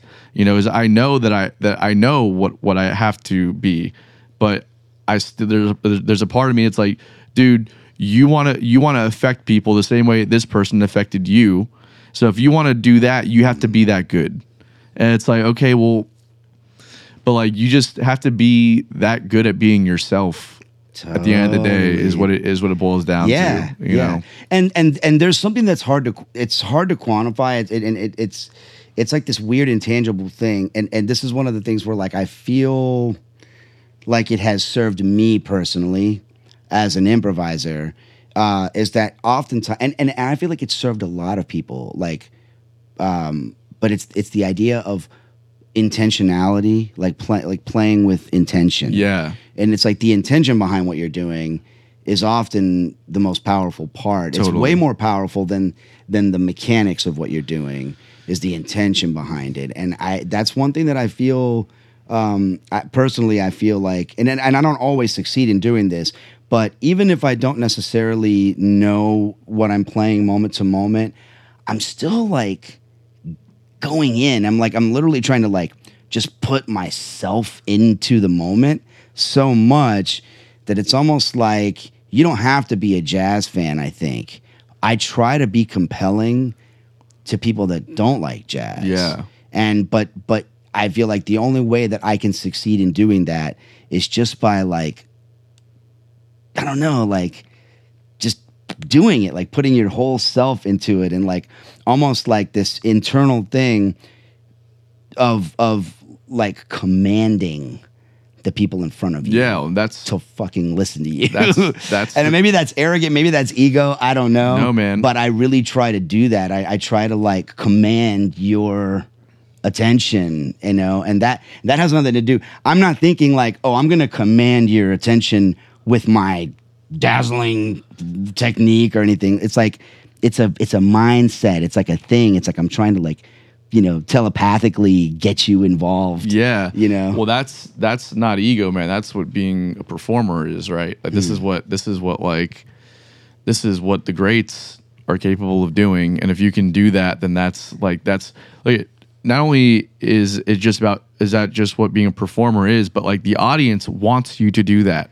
Right. They paid money for you to rope them in some kind of way. Yeah. Bro, no audience member wants to sit there and feel like they're responsible for your situation on stage, right? Yeah. They're paying so that you can entertain them. Right. Fucking entertain them. Right. Right? Which is, by the way, entertainment. That's a huge sliding scale. Totally. You know? But in your specific case, going Yeah. up there and giving them all of you, Right. so that they can give you something in return, Yes. is what they're expecting, right? They're not expecting for you to timidly sit there on stage and try and like play licks and look back every once. Oh, are you guys enjoying this? It's uncomfortable for them, Right. They're like, dude, we've already given you us. We paid money to get in here, Yeah. and we're sitting here and we're literally on your side, Right. right? Like, we're here for you. Yeah, like what the fuck are you what doing? What is this cringy, Yeah. timid shit going on? I know. Yeah, man. It's the power of intention. It's just like giving your whole soul. I think that probably what we all need to learn how to do a little bit more, and this doesn't just apply to music. This applies to just human behavior and life in general, is like wear your heart on your sleeve a little more. Yeah. Be transparent. Exactly. And put your heart out there. You know what I mean? Like, because that's I think what people respond to the most. 100%. They're not responding. They're not like, I might play some weird augmented pattern, but that's not what they're responding to. Right. They're responding with like my intention behind when I play it. Exactly. Right. And like, and it has to do with that's, and that's hard to do, man. And I'm still learning how to do it, but I feel like that is my, oftentimes, and I don't know if you ever feel this way. Oftentimes, I feel like I struggle with like this imposter syndrome. Oh, right. That's such a. I think that creatives are particularly susceptible to imposter syndrome. I mean, like I could just give you the play-by-play what was going through my head last night on the Blues Jays stage, bro. I'm like, what the fuck am I doing up here? What am I doing up here, dude? After you were up there fucking with Eric and Craig, and I'm just like, dude, what am I doing up here? And fucking Sailor Jane crushing it. Go ahead. I no, get but it. that's exactly right, and like, and that's that's destructive. That's such a destructive thing. It's hard to wear your heart on your sleeves if you struggle with imposter syndrome because you're scared to put yourself out there. Yeah, totally. And I don't know if for me personally, I don't know if it's like the aging process that's sort of that's helped to temper that out of me or not. But I think that like there is something to, I've heard a lot of like my 40 and up friends, and we all have a very similar conversation about being 40 and up, where we're like, dude, you know what the coolest thing about getting older is that you literally run out of fucks to give. Yeah. Like your give a fuck tank just dwindle, like it like empties. You know what I mean? And I think that's the goal as an artist, is like to give no fucks. Yeah. You know what I mean? And that's that sort of goes in hand with that power of intention. Sure. Of like, look, you might not understand it, but I'm going to make sure that you feel it some kind of way. Sure. You know what I mean? Yeah, man. I don't even know if I understand it. And that's the whole, like the imposter syndrome thing, is where it's like, I'll play this stuff, but I get in this weird headspace if I look out into an audience and it's just a bunch of like jazz nerds. I get really in my head about it because we all grew up listening to the same shit. We idolize the same legends in history, right? So we're all like hyper listening to each other, like, oh yeah, what kind of cool thing are you going to play there, and who are you going to channel in every moment? And that's where it really creeps in. Yeah, which is why I don't enjoy playing for like jazz audiences, or just musicians in one general. of the things I love about we're really just about musicians in general, but one of the things that I love about like a place like Blue Jay, for example, go Kara. I love the Blue Jay listening room because she's got like this, it's just like this revolving door of clientele that they're not jazz fans usually. They're just people that want to go out to a listening room and have like an experience, And I love playing for them. I love playing for like people that aren't jazz fans. Yeah. Like another example of that would be like LPT. A lot of people ask us like, and they've come up to all of us in the band and have said like, dude, you guys should like do Latino weddings and stuff like that. Like, cause there's like good money there, And or like, why don't you guys go to South America and play? and I want to do that. I do. I hope that we do, and I think that that's kind of currently in the works, is for LPT to do some South American, possibly world travel. Oh fuck yeah! You know, dude. we'll see. But I'm totally into it. I want to go play for these people, right? I want to play for anybody. But I've found over the 8 years that we've been together as a band, I've found that the most fun that we have and the most fun audiences are like not Latino people. Yeah. They're not. It's like the 30 and younger, like millennial, like White people. Yeah, I mean, They're really, just like looking for the. Well, luckily we do get like quite a sort of diverse and multicultural turnout. But yeah, you're right. I would say that like for an LPT show, oddly enough, I feel like the minorities like are the minority of the audience. Yeah, sure. Right. There's also just like an exposure to something, right? If you're in a community, then you're like, okay, but like for people that aren't, like for them, there's like a novelty to it, and there's like, this is an experience that we don't get to have all the time, so let's go and support this thing, right? Yeah, totally. So I personally love that. Of course, I love playing for audiences that have no idea what's about to happen, you know, but they're just there to like experience something new or different. Totally. You know. And speaking of not playing for jazz audiences, tell me about what you got going on with this Love Supreme tribute. Yeah. So John Coltrane, of course, you know who John Coltrane is. He's one of the most influential jazz saxophonists in the history. You know, you're talking about jazz academia. You're not going to go to school for jazz and not be exposed to John Coltrane. Of course, yeah. You know, like as an intellectual and technical exercise, you have to know giant steps. You know, like you need to when you start branching out into the realm of like quote spiritual jazz, he's at the forefront of that movement as well. You know, he was like one of Miles Davis's, which I mean, Miles Davis is arguably one of like the great. He's like, if there were one household name of jazz music for like most people, it would be Miles Davis. Yeah. Whether you know his music or not, you know the fucking name Miles Davis. Right. Right. John Coltrane was like one of Miles Davis's, you know, most featured and favorite saxophone players. And I love him. So his birthday is September the 23rd. And he would have been 97. He actually passed away at 40. Damn, I didn't know that. But he would have been 97 years old. So yeah, it's crazy because like a few years ago, a good buddy of mine from Gainesville, he's actually he's an art professor and a musician as well. His name is Dan Stepp, and he's a great songwriter and just a super cool dude. I lived in Gainesville for a brief time for like 3 or 4 years. You know, like 15 years ago or so I was there. And that's where I met Dan. And he heard me at a session or something there in Gainesville. He heard me play and he comes up to me afterwards and he's like, dude, Juan, do you know what I'd love to hear you play? He's like, I'd love to hear you do like something like a Love Supreme. Of course, I knew a Love Supreme. I knew the record. You know, that's like one of his like, that's like a magnum opus or what is it? What do they call it?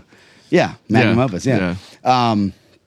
And so, like, of course, when he said that to me, I was like, dude, there's no possible way that I'm going to desecrate or tread on this sort of hallowed ground of, like, spiritual jazz. I'm not equipped to do that. Why would I try that? He's like, no, man, I think it'd be killing.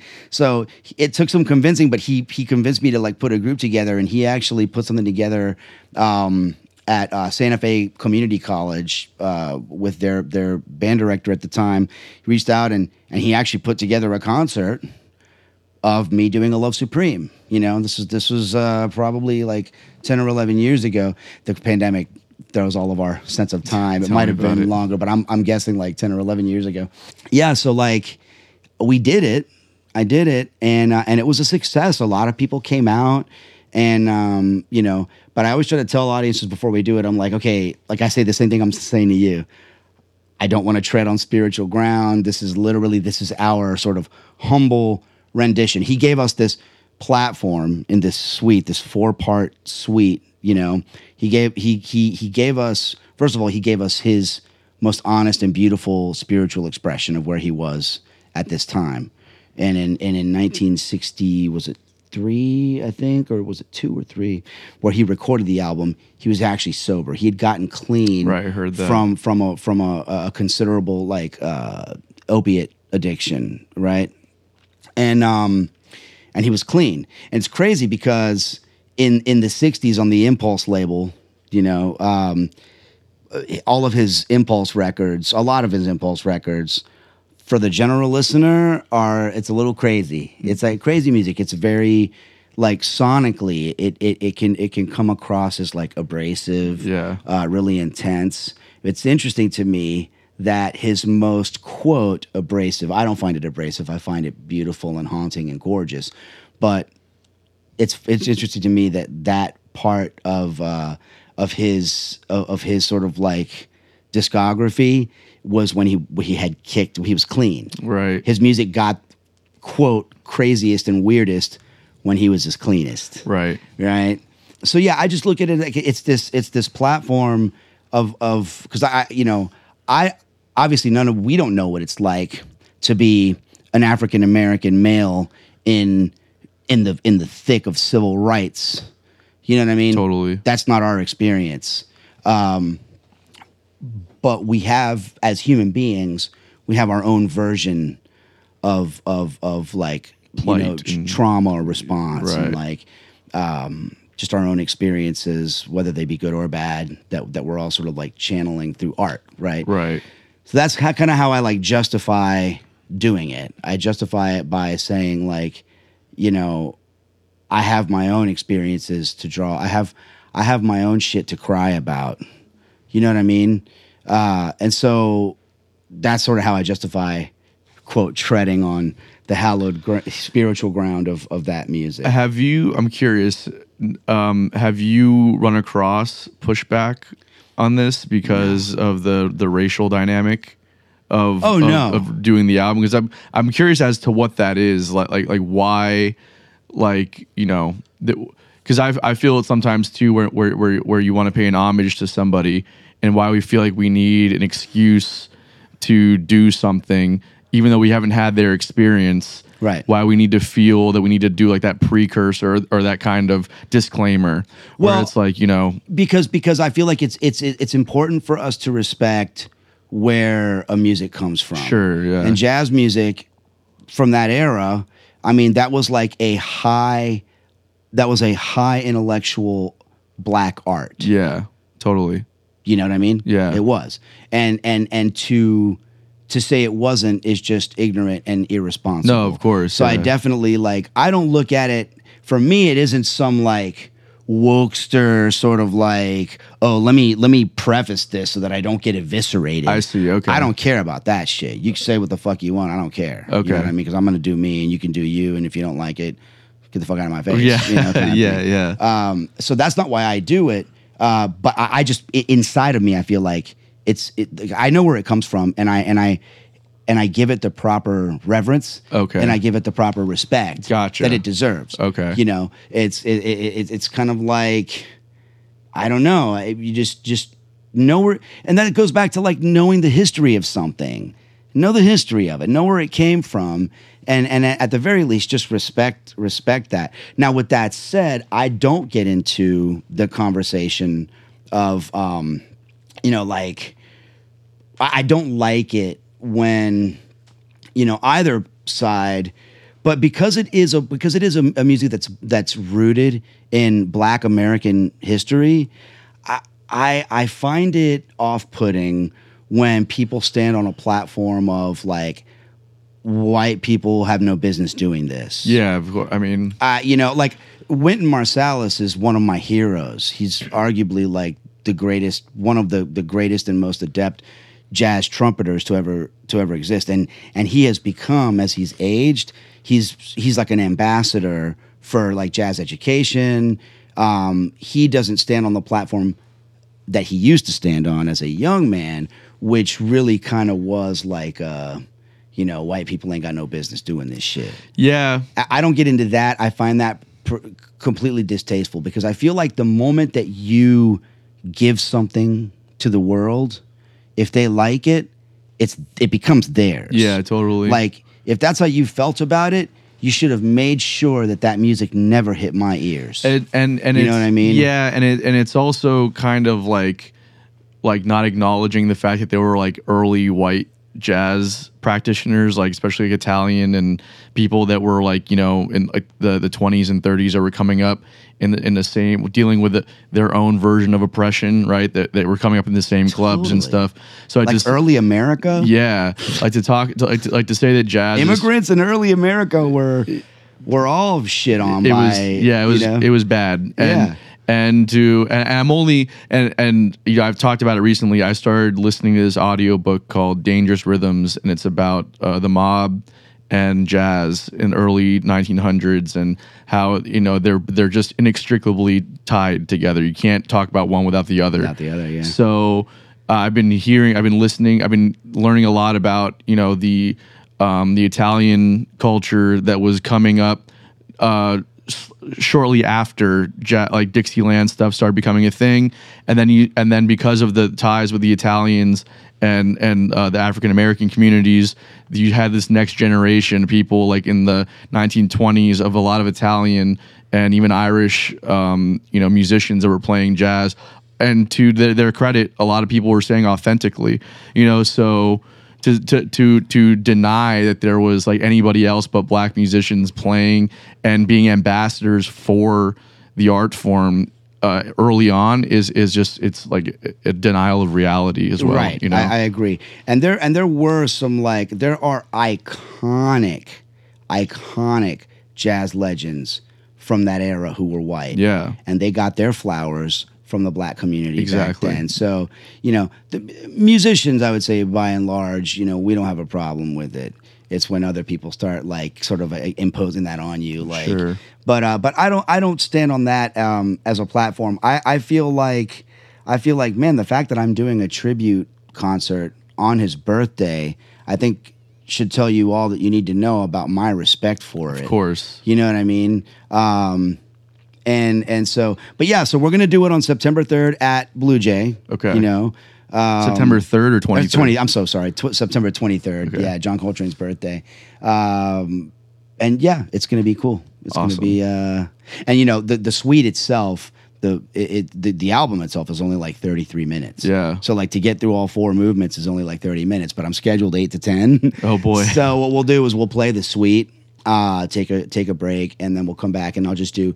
I'm probably going to stick to Coltrane's music, but we're going to do a second set basically of a lot of other Train tunes. Cool. And mostly from that same era, from the Impulse era, because that's my personal favorite stage of John Coltrane.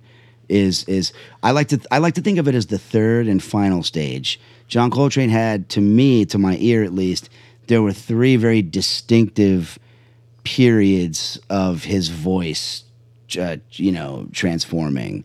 The early, and it's funny because you can actually go by the record labels that he was recording on through these three different periods, right? The early Train recordings, like what we like to call the bebop or hard bop Train. Really bebop. I'm gonna say bebop Train was in the 50s, in the mid 50s. He was a young man. He was on the Prestige label, Prestige jazz label.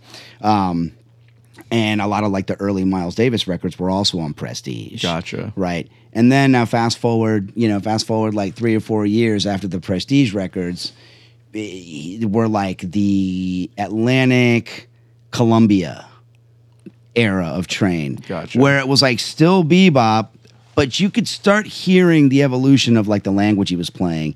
It became a lot more flurried arpeggios and things, and that was the Giant Steps era. Okay. So there's bebop era Train, there's Giant Steps era Columbia Atlantic Train, and then there's Impulse Train, and they are pretty distinct from one another in terms of how he sounded, even his tone.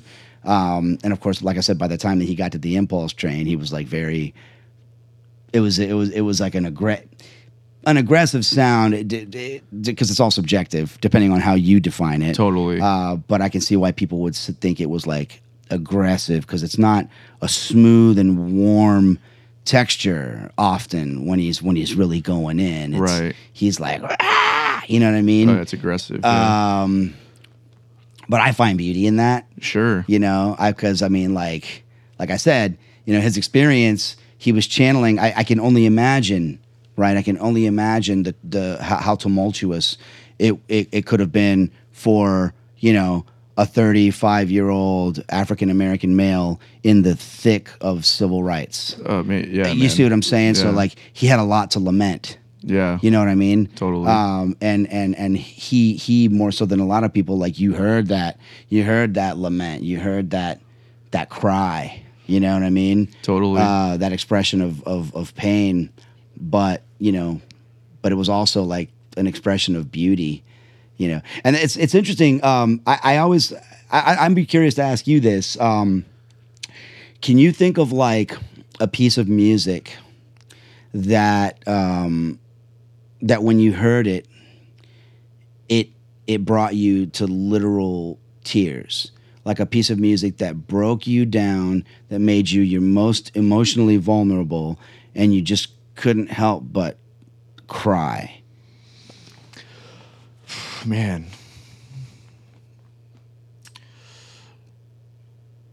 Yeah, so it's not quite as deep as maybe, I mean, there's a song that I heard after like a family friend had passed, and it was played a lot over the holidays and stuff when he was around. And then there was a holiday where he wasn't there and the song came on, and it just hit me a certain kind of way. So, I mean, it's not necessarily like the song itself. I guess maybe it was the memory of, you know, but it was a Tom Petty song called All the Wrong Reasons. Okay. And it just like, there's a beautiful kind of, you know, chant that happens in the song. And it's like very, it's haunting. I don't know, when you hear it, even not attached to that. And I just remember just breaking down when I heard that. And it was like, God damn it, man, this guy, you know? Yeah. So what's he doing to me, man? What's happening to me? Yeah. Why is he breaking me open like this? Totally. Yeah. And there've been, you know, there's definitely been music that has hit me in that regard, especially a lot of the stuff like, you know, my high school years with like Zeppelin, 10 Years Gone is a song that just, man, every single time. Gets you. Yeah. Get you every time. Yeah. Yeah, for me, I mean, it was one of Coltrane's tunes, Alabama. It helped that I knew going into my first listen of Alabama, I actually knew what it was about, and it was for the church bombing that killed 4 young black girls in Alabama, and he wrote this like haunting, you know, thing, and I just remember armed with the knowledge that armed with the context, you know, that's where the tune came from. When I first heard it, man, that was the first really powerful moment of specifically listening to jazz music, where like it broke me in half, and I just became just a bawling mess. Yeah. You know what I mean? But I think that, man,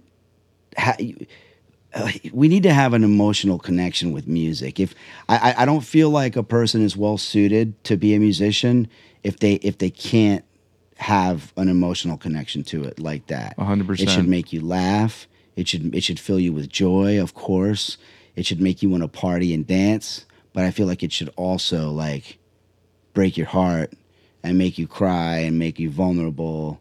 And I think maybe that's a big part of why musicians are like sensitive types. Oh yeah. We need that. Totally. We need to be that in order to like do what we do. Yeah, man. Well, I think that, you know, there's a part of it that's like, you know, we like, for me, like writing, and especially in writing, is where I get a lot of that stuff. Or even performing, you know, like there's times where you're so like filled up with something, whether it's excitement. Usually for me, it's like pain or something.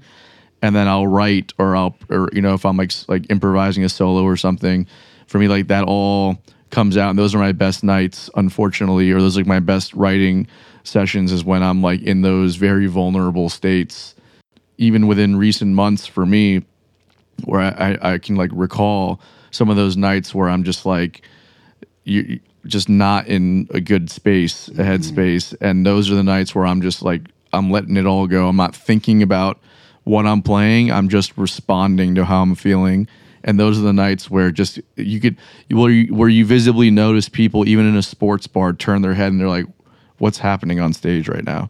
You know? Yeah. And those are the moments. It's not even about their response. It's just about that release that I'm feeling, where I'm like, this is what I'm feeling right now, and this is me owning that feeling fully, you know. And that's the only way that I know how to own feelings, I think. Is through music. I think that's that power of intention. Of intention. Yeah, is like, and maybe in that moment you were inadvertently, which is kind of seems counterintuitive, but like inadvertently you had an intention. What your intention in that moment was to like to express yourself as vulnerably as you could. Yeah. And that's what people responded to. Exactly. You know, and that's such a like a visceral thing. Yeah. You know, it's like, and there's not really anything else for, you know, in all the shitty gigs that sometimes we do, and you know how beaten down this grind can make you. It's those occasions where it's just that right time, right place thing, and it doesn't happen often, but when it does, that's your reminder of like, this is why you do this. Totally. Don't forget that, and that's the fuel that gets you through all the bullshit until you have that next time where you feel that way again. You know? Yeah. So it is, man. Yeah. It is. Juan, this has been awesome, man. Yeah, dude. I thank you. This is my first podcast. I've never done this format. I love it. This has been great, man. You're a phenomenal guest. I appreciate Thanks, you being dude. here. Yeah. Thanks, man. I appreciate you having me. Let's do some unpopular opinions. Ooh. I mean, shit. I feel like we covered a big one, man. We covered a big one already. Yeah. And I want to stress, like, and you see this a lot on social media, and like there's that musician, right? There's that musician who goes to a jam session, who like they're relatively inexperienced, right? They're inexperienced. So there's this. I always struggle with. There's this conflict in me where I'm trying to like stifle how fucking annoyed I get by people who are trying to share themselves with the world, who prop themselves up, right? About like, oh, I feel so blessed. I'm a professional. Oh, yeah. Like I do this thing. And then you hear them play and you're like, bro. And this is where the arrogance and the ego, unfortunately, is going to creep into my own psyche, right? Where I'm like, bro, like I live this. I've lived this since I was a teenager, and I'm 46, right? I live this, you know what I mean? So it's really annoying when somebody who hasn't been playing an instrument but for like 2 years starts like putting themselves out there on social media and shit about how like, you know, like hashtag blessed to be playing music professionally or whatever, you know what I mean? It's like, bro, you're not playing music professionally. And I don't want to judge them for mediocrity. I try to be very careful about throwing mediocrity at somebody, like applying that sort of label to another person, because it's not nice. Right. It's not nice to do that.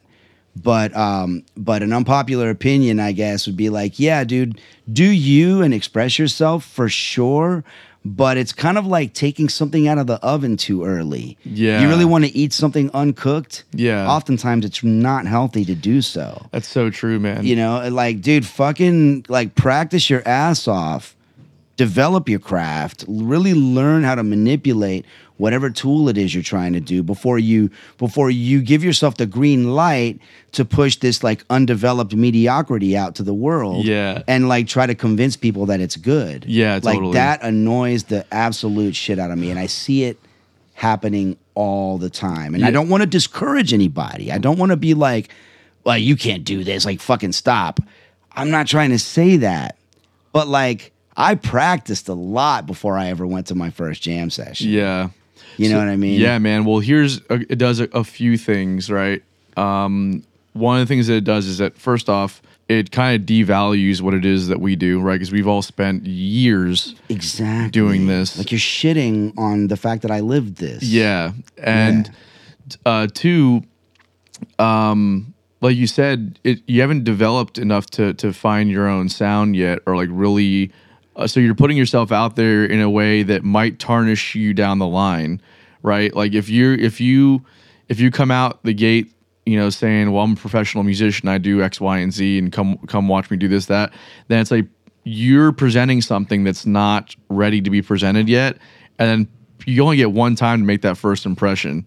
People remember those things, so it also does a disservice for you as well. Really more on just the devaluing part of it that really gets me also. It's like the rest that's knowledge for you to take away. But the first part is like now you're affecting my money at the end of the day, right? And my status, because it's like, or whatever status that might be. But musicians have historically held some kind of court, right? It's like in the sense that like there's a certain thing that comes with that title.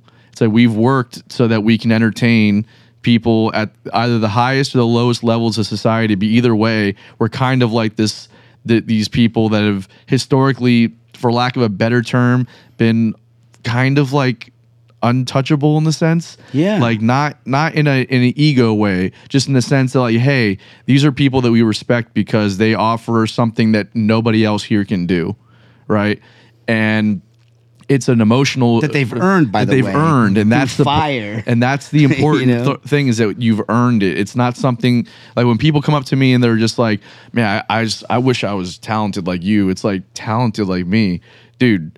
I've been practicing and eating shit for years. Right. There's no talent. I mean, yeah. I love that. You're so right. It's like There's talent and discipline. there's talent and discipline. That's what it is. Like you have to Yeah. want it enough, right? It's like you the want drive is the talent. Exactly. But it's not the skill. Yeah. The talent's not the So, skill. dude, I'm Yeah. I'm hammering a nail in the wall right now. Okay. Right. Like I'm terrible with electric tools, okay? But not because I just not because I'm a fucking idiot, right? Right. It's just because I just didn't put the work into it. Totally. Right? Like you could learn how to play an instrument if you just sat down and did the work. Yeah. Right. So I appreciate the compliment. Right. But also don't take away what I've put into this. I put in a lot of work into this shit. You know what I mean? Exactly. And like a pull off of like another spin off of your point is like, I think the playing is the last part of a professional musician. Like I can tell if someone's professional. I mean, the playing is a given. If they're just gonna hang their hat on their playing, it's their attitude, it's how they converse, it's all the other elements. Yeah, it's the hang. There's like all All of that. And like you don't have to tell me if you're a musician professionally for me to pick up on that. And if you're putting your hat out on social media, in person, whatever, on like, check out my licks, I'm doing the thing. That's like the last thing that I'm noticing or worrying about. Like Totally. it's just a given. Like Yeah. you have to have that, you know, to cut it. Right. You know? Yeah. It's like, I don't know. Yeah. Yeah, it's also like those are the same people that will come up to you on your gig that you've never met and be like, "Hey man, can I sit in?" You're just like, "No." Yeah. I don't know who you If you are. have That is an ask. unpopular opinion Yeah. too. And Totally. and we get eviscerated, right? We get eviscerated like we're the assholes, like we're the arrogant assholes because we didn't let Joe Schmo sit in with us. Yeah. It's like, dude, like people lack situational awareness, Yeah. right? God, yeah, we talk about that every week. Yeah, well, dude, we talk about it like when we go to Swanee, right? I'm fortunate enough that my dear friend Billy Gilmore allowed me to sit in a bluegrass in a bluegrass circle. I'm holding a saxophone. I'd never checked out bluegrass before, really, but he allowed me to do it, right? And because I lived this, I was able to like listen and through 30 at that time 30 years of experience. I brought that to a new genre that I'd never played. So he took a chance on me and he let me do it. The flip side of that is that when you're at a place like Swanee, you get a lot of like what we like to call like the wandering wooks. Yeah. The wandering like festival wooks, right? Who like own an instrument, whether they probably own a fucking cajon or it's unfortunately in some places like in some cases a fucking saxophone. Yeah. And they just like wander the spirit with this undeveloped middle school tone. Yeah. And they go into these jams, right? They go into these jams and they don't have the situational awareness. I don't care that you have middle school tone or whatever, because we're all growing. It's all a relative thing. Like I'm growing too. We're all growing, and I don't want to discourage you from growing. But you need to have enough situational awareness to go like, okay, clearly the people that are playing in the circle right now, if you just listen for a moment, you can totally tell that these people love what they do and they've been doing it for some time. Yeah.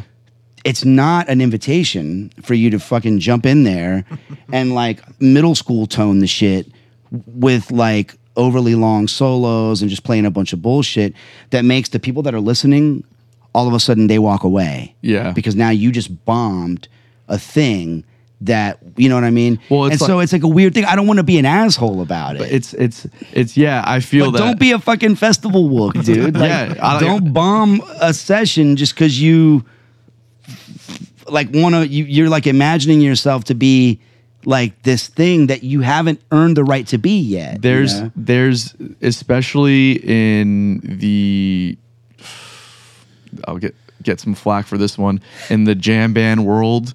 Okay, there's a lot of, because there is this element of improv and, you know, freedom in the music and blah blah blah.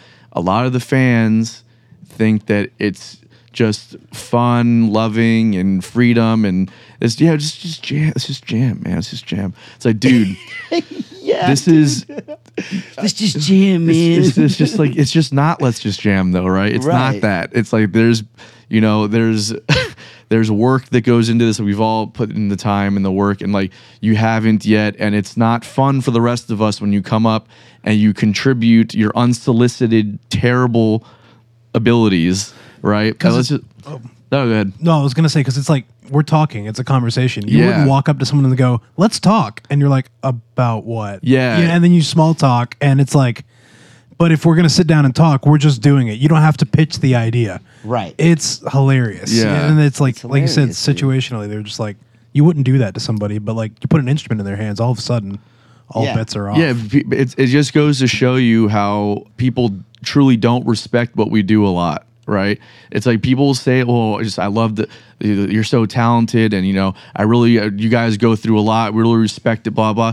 And then those same people are the ones that come and do that. It's like, just because you gave me, you paid what I do homage or whatever, Yeah. does not mean that you're now entitled to come sit at the table, right? Right. Like.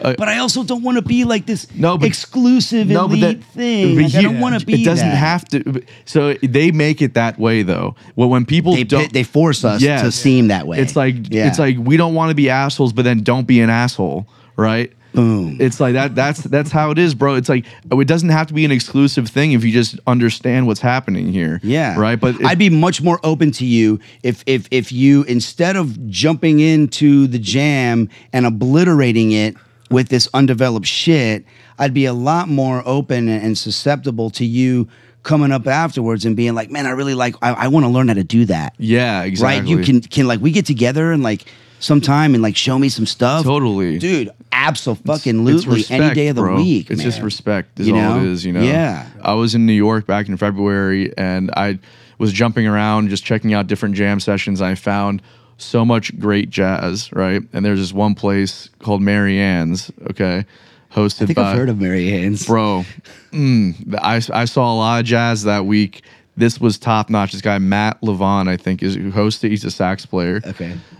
First off, the way that he ran that jam, like a chef's kiss, bro. He was so on top of it. It was That's just awesome. like, and like it was such a small, intimate venue. All the players were amazing. There was not like a second of unnecessary dead space. It all flowed so beautifully. The band was great.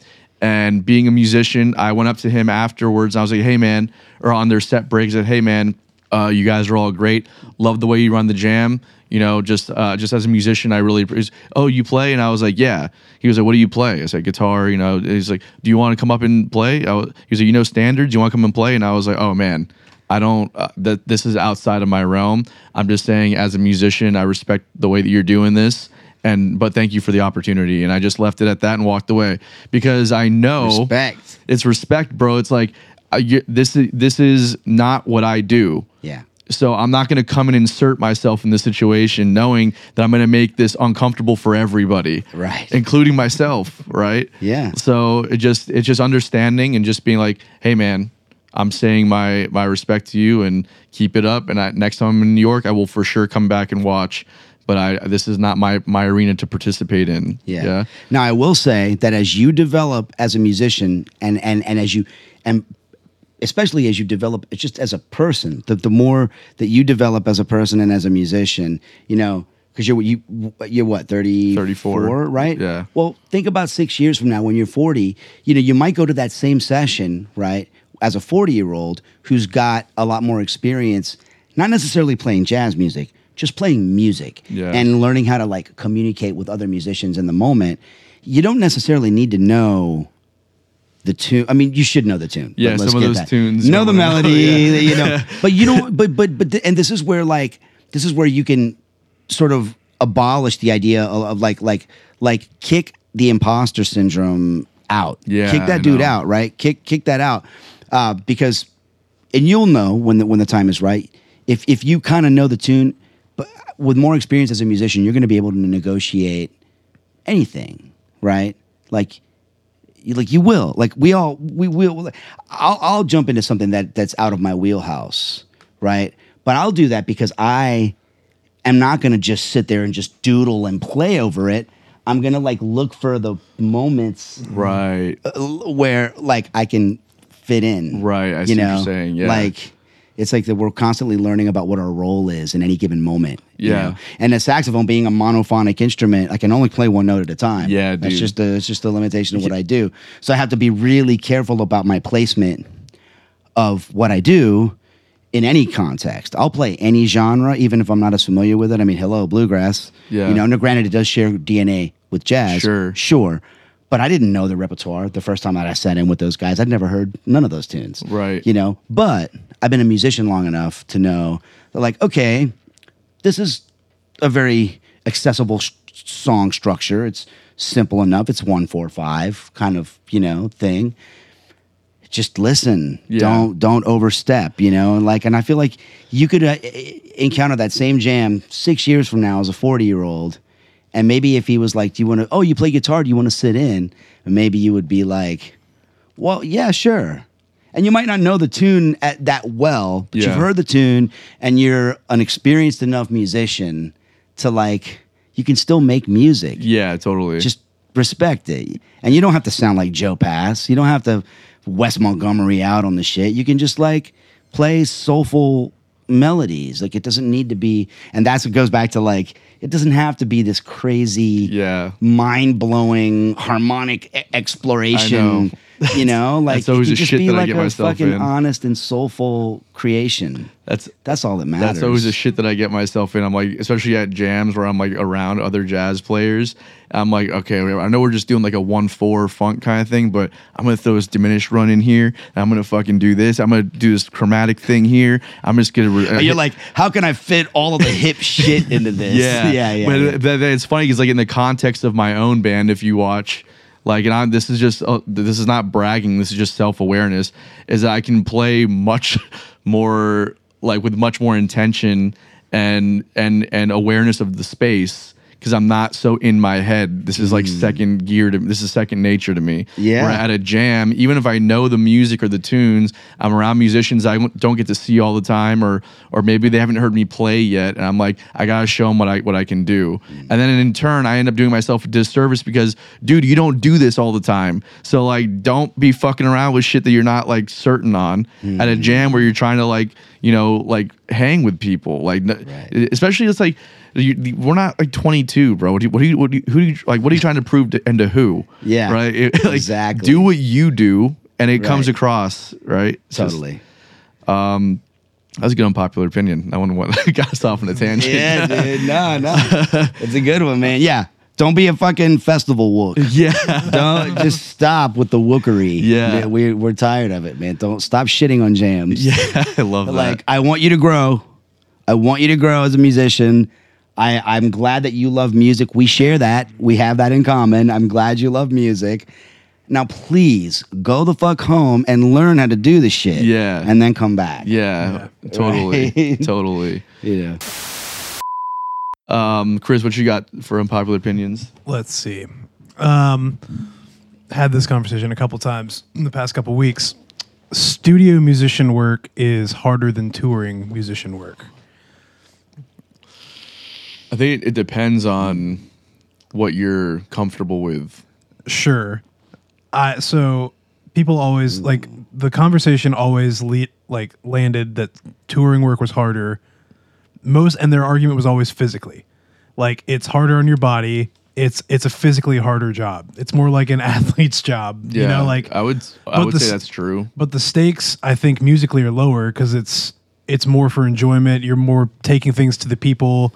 There's not so much pressure night to night. You're just creating something in the moment and then you're moving on. Versus like studio work, you're kind of like sculpting almost. Like you're creating this piece of art that you want to display, that you want to be proud of. And you're preserving it. Totally. And, putting it in a glass case, so to speak, Right. and doing that 5 or 6 times a week versus live shows 5 or 6 times a week. Sure, you get to go home and sleep in a bed, but you have to show up prepared for a new session the next day. And you're always composing versus like playing the same show on the road. Mm-hmm. Mentally, that's not nearly as taxing. Getting in a van is taxing. Sleeping in a ball is taxing. But like, I think mentally speaking, the studio stuff is harder. You can take care of your body on the road. You can tour well. You can fly. You can get on a bus. You can do whatever. And you can do things to take care of your body and make it easier. But I don't know, man. The idea of doing studio work for the next 10 years versus touring the next 10 years, the studio sounds harder to me. Mm-hmm. I think it's more demanding.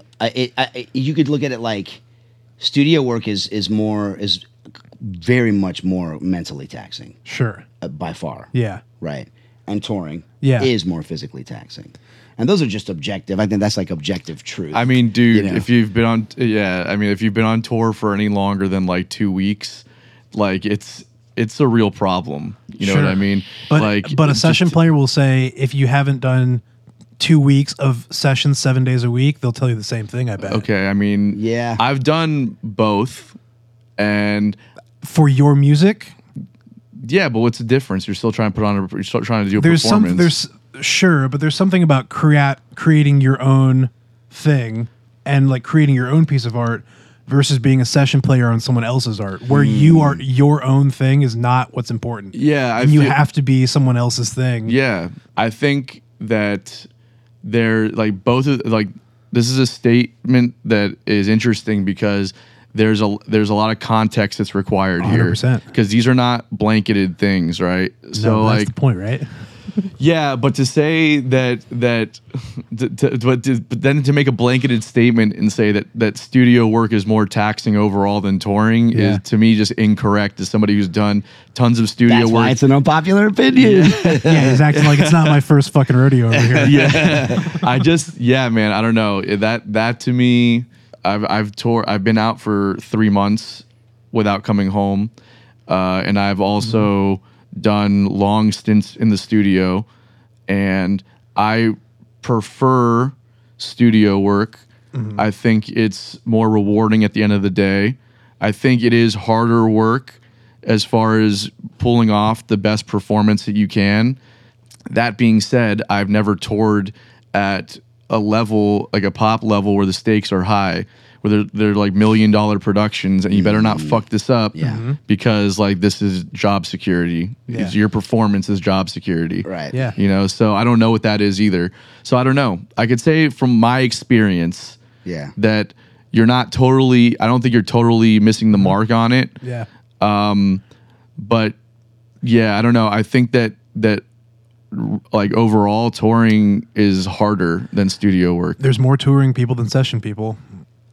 I don't know. Well, I like to look at it like this, right? I like to look at it like there's something about being in front of an audience and doing something live in the moment, right?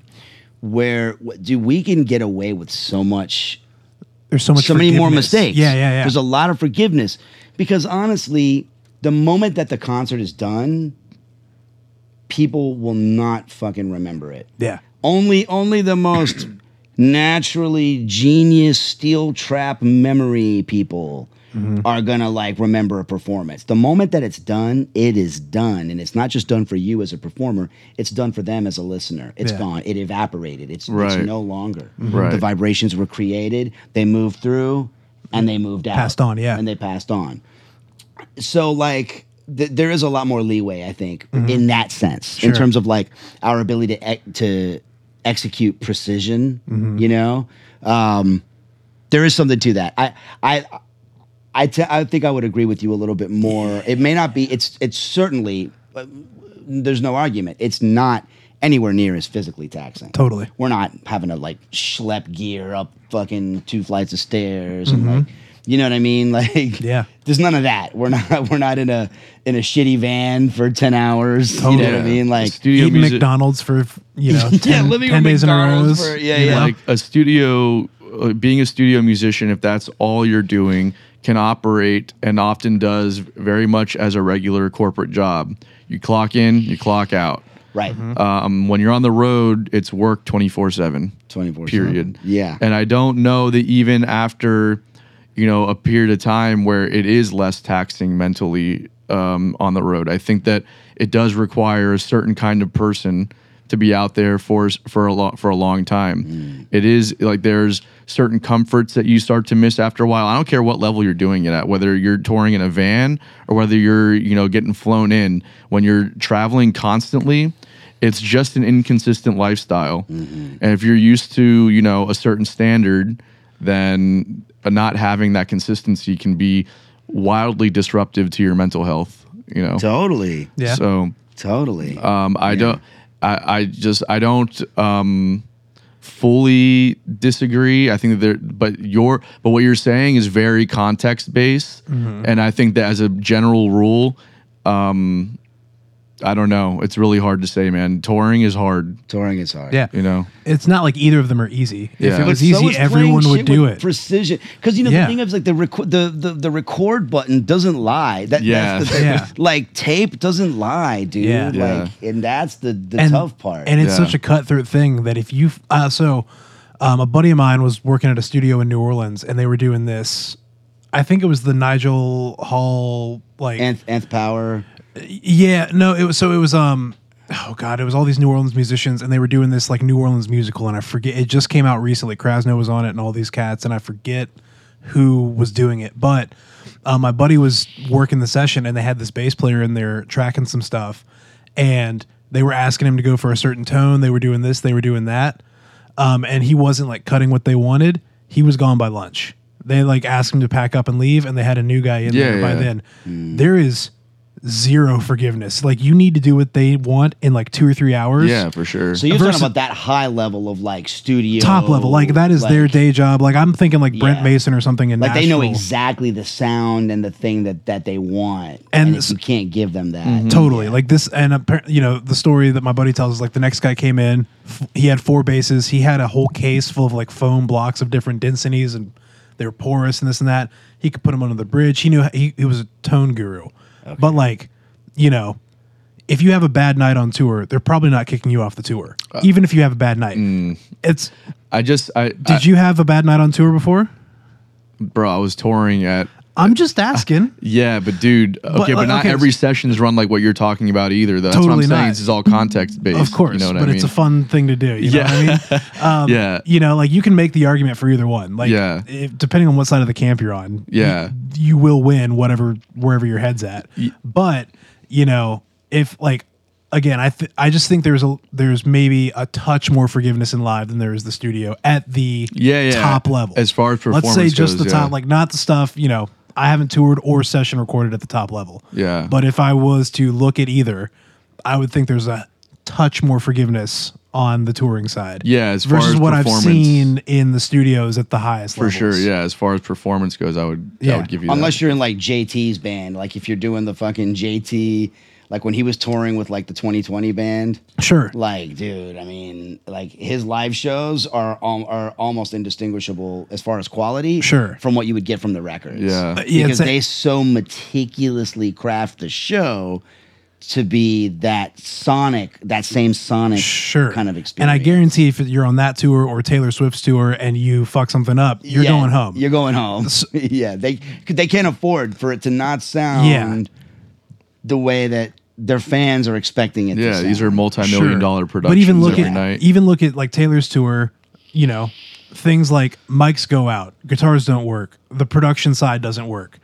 An artist will forget their lyric or something. The main artist, not a side guy. Like they'll forget their thing. There's forgiveness for all of that. I know what you're saying. Yeah. Like on the performance side. Yeah, for sure. And production and like, but that's part of the performance and stuff too. So like versus like, you know, in the studio, you're setting money on fire and going, you know? Yeah, like, totally.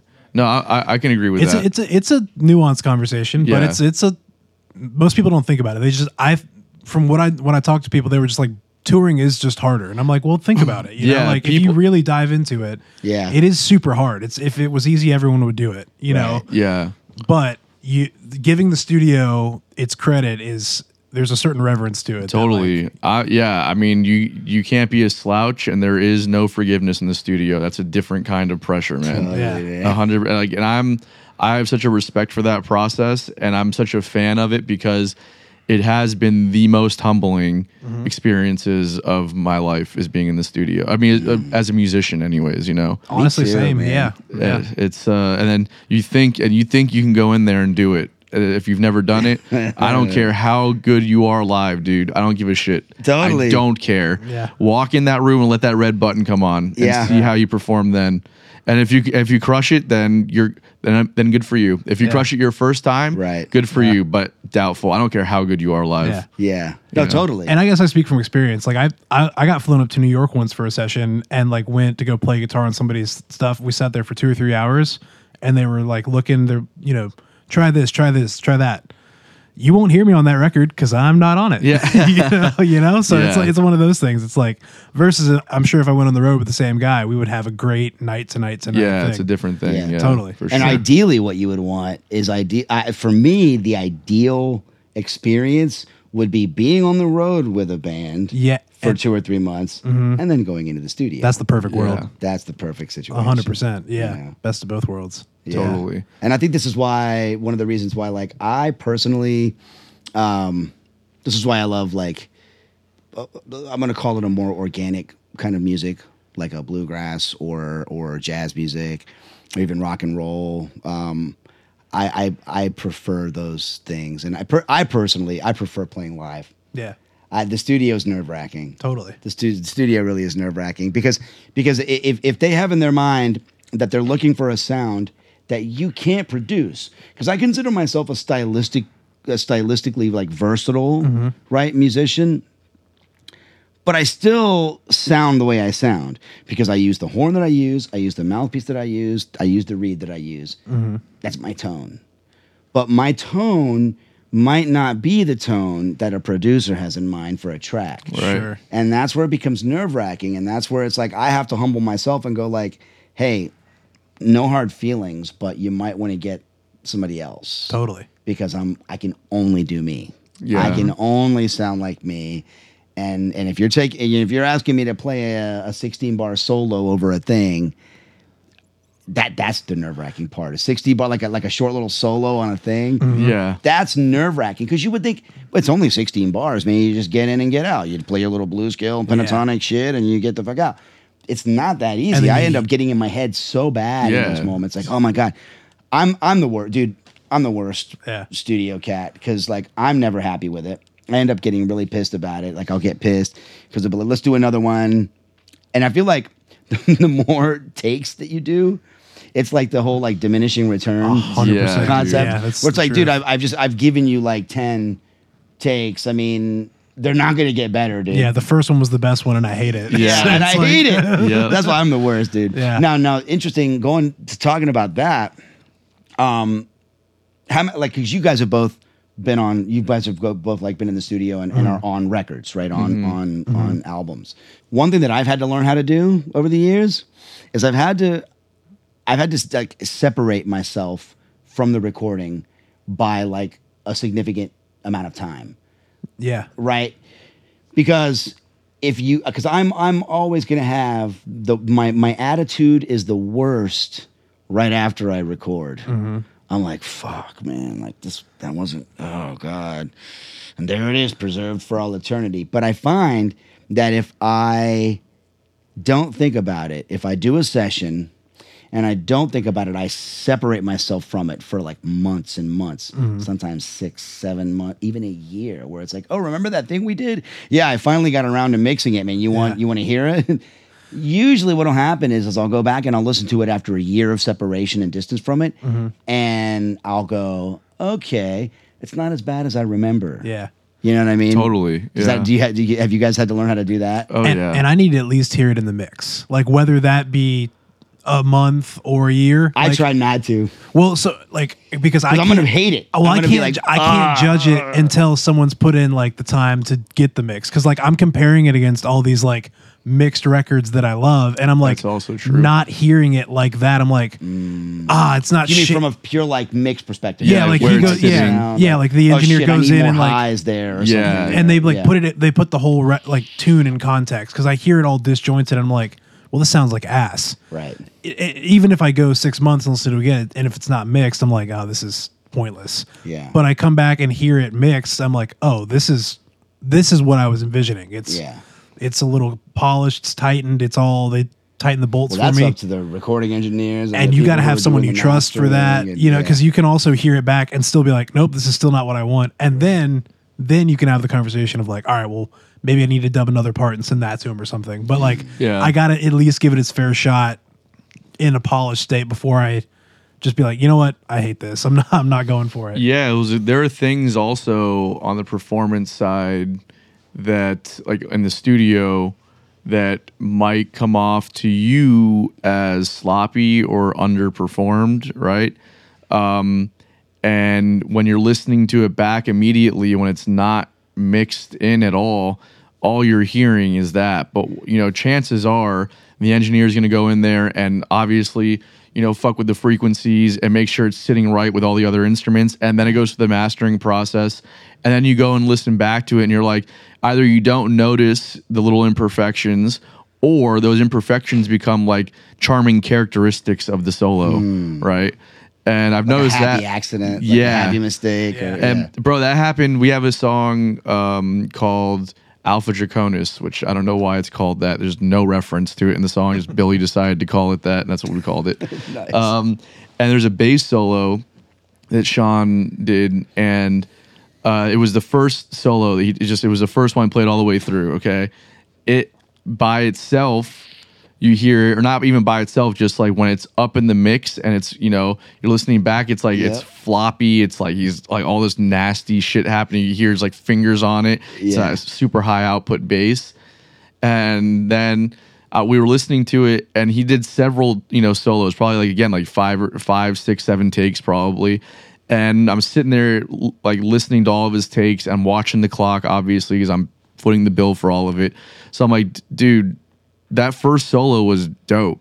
Because it just sounds so floppy and gross. And I was like, yeah, but that's the character in it, Like, that's your character. So we listened back to it. And You're a floppy and gross person. Just roll with it. Embrace it, buddy. so, that's so funny.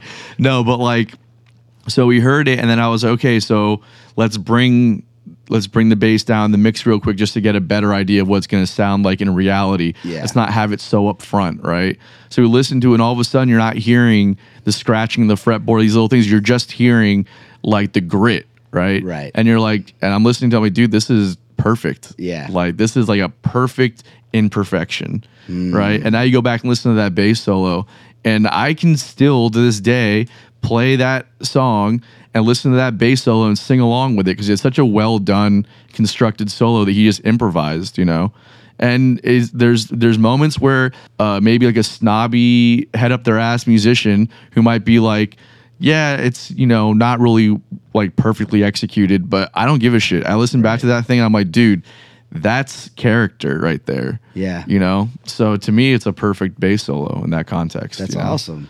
So, But he probably had to come to that realization himself, you know. Well, this is why he should have known. Distance yourself from it. Yeah. Forget about it. Forget what you did. Because you might hear it 6 months, a year from now and be like, oh, that wasn't so bad. Totally. It's kind of dope. totally. I've had to learn how to do that, dude, because I hated having a bad attitude after sessions. Yeah. And the people that you record for, they don't appreciate it either. They actually need your attitude to be good about it so that you promote it, that you share it with people. There's nothing worse than a person who produces a project that you're on and like you're literally bad-mouthing it. Like, bro, you're fucking my brand up right now. Stop doing that, you know? Totally. It was actually a professor in college, the shout-outs to Keith Javers. Keith Javers, this is an amazing jazz piano player. I recorded on his album called Mo City Jungle. And, you know, I was young and I was hot-headed. And I did the record. And I was just like, man, no, dude, I hated it. And he called me out one day. He's like, dude, he's like, stop that shit. Because, like, I want to, like, promote this record. I can't have you shitting on it, you know? Yeah. And they're kind of, you know what? Do you know Barry Green? I know who You know, he is. Barry. Right. Barry Green, man. When he first got to Jacksonville, and I used to have the worst habit, and this is something that young musicians need to hear. I had the worst habit of whenever anybody would give me a compliment where this is going, after a performance, I would like immediately shit on that. I'd be like, nah, dude. Nah, it wasn't, man, it wasn't very good, man. Nah, I was hacking it, and, you know. And Barry Green, when he first got to Jacksonville, he heard me at a jam session, man. I was like 16, 17 years old. He comes to Jacksonville, he hears me at a jam session. He's like, man, you sound really great, man. Da-da-da-da-da. And I was like, nah, man, dude, that sucked. And that was my habit. Like, I literally said that all the time. That was to everybody. Yeah.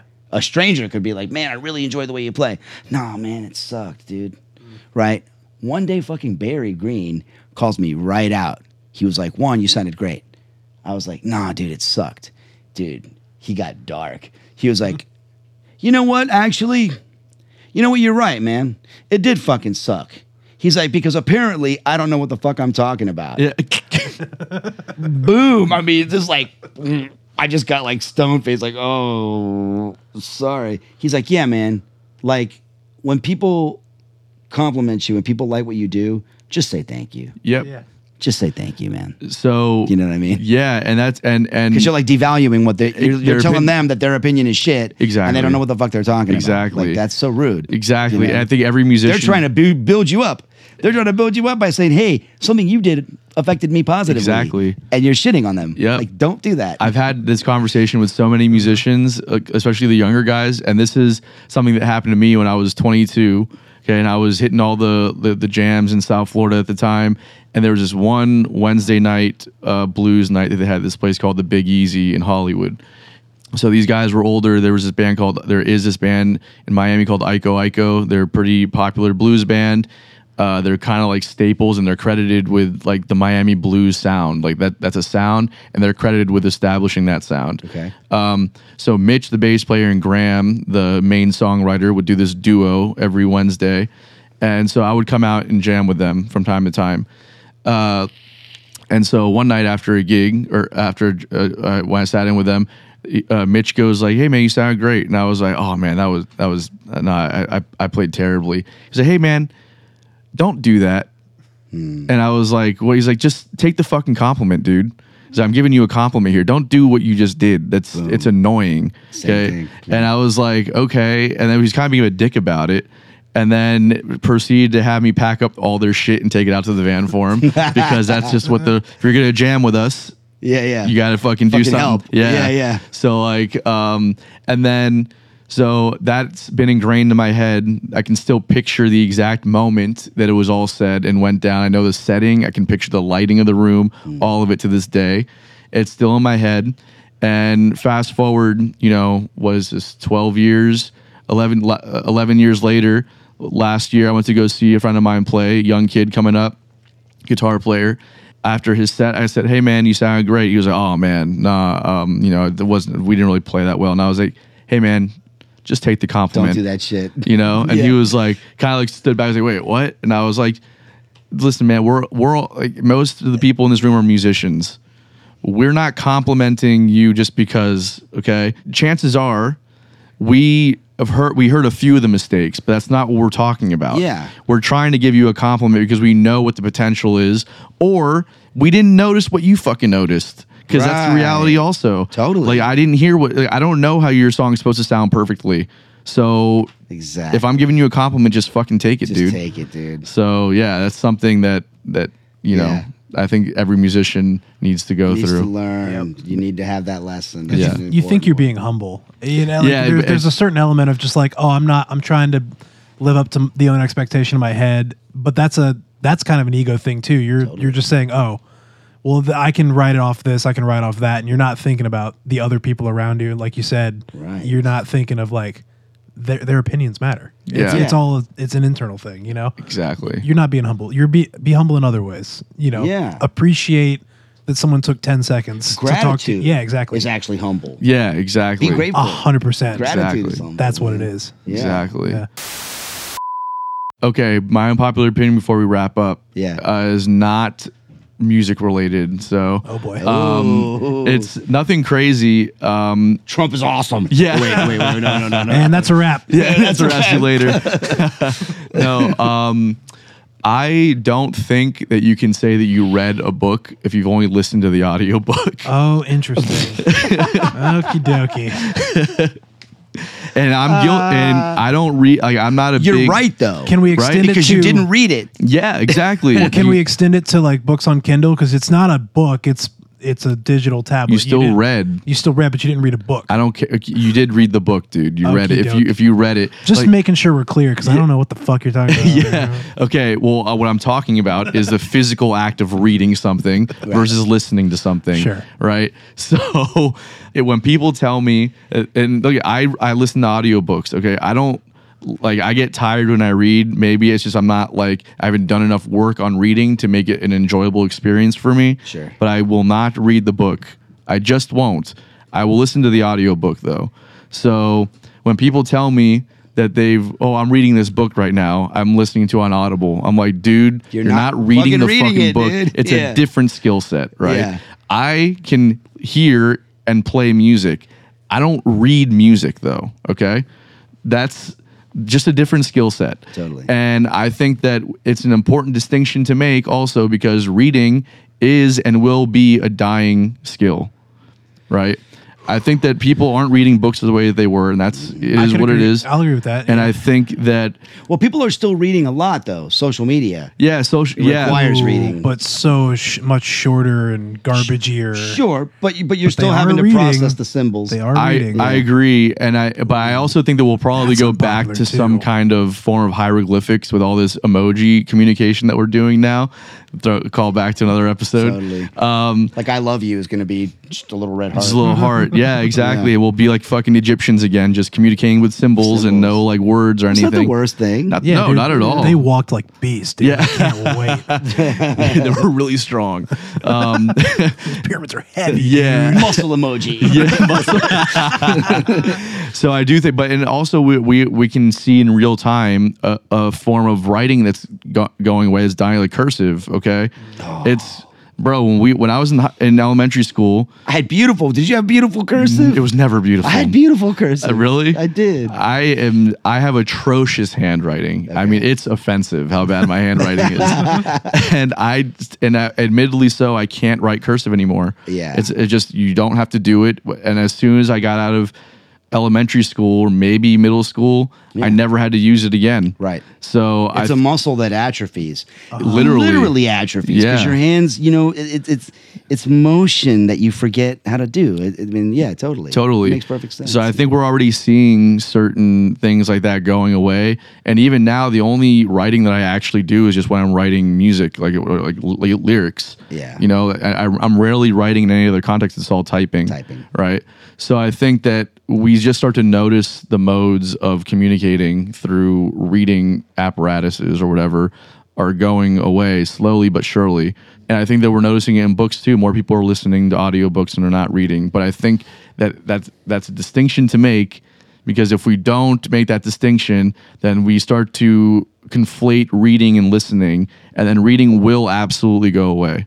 You really think so? I think so. If we don't make that distinction, if we keep the distinction there, then they're two separate muscles that we continue to work. Because I think it's still taught. I mean, Yeah, of course. Yeah. Kids at an elementary level have to learn how to write. Totally, yeah, for sure. But there was like definitely like more of a culture of like the library culture and like the reading and incentivizing reading, especially when you were younger. Like, did you guys have the like the what is it, the book meters you had in like elementary school? You read like 5 or 6 books. 100%. That shit's not going on. Like, well, and then as of course much. that's compounded by unpopular opinion for some. Yeah. That's compounded by the fact that like now we got like fucking Florida government banning books that we grew up on as kids. Yeah, totally. they're It's supposed to be like come instrumental, on. like pieces of knowledge that were all Right. shared across the Right, it's country. all Now part of it's the like sort of literary canon being tossed that's out. being destroyed. Yeah. Totally. Yeah. Yep. So I don't know, man. I think that there's Cue fascism. yeah.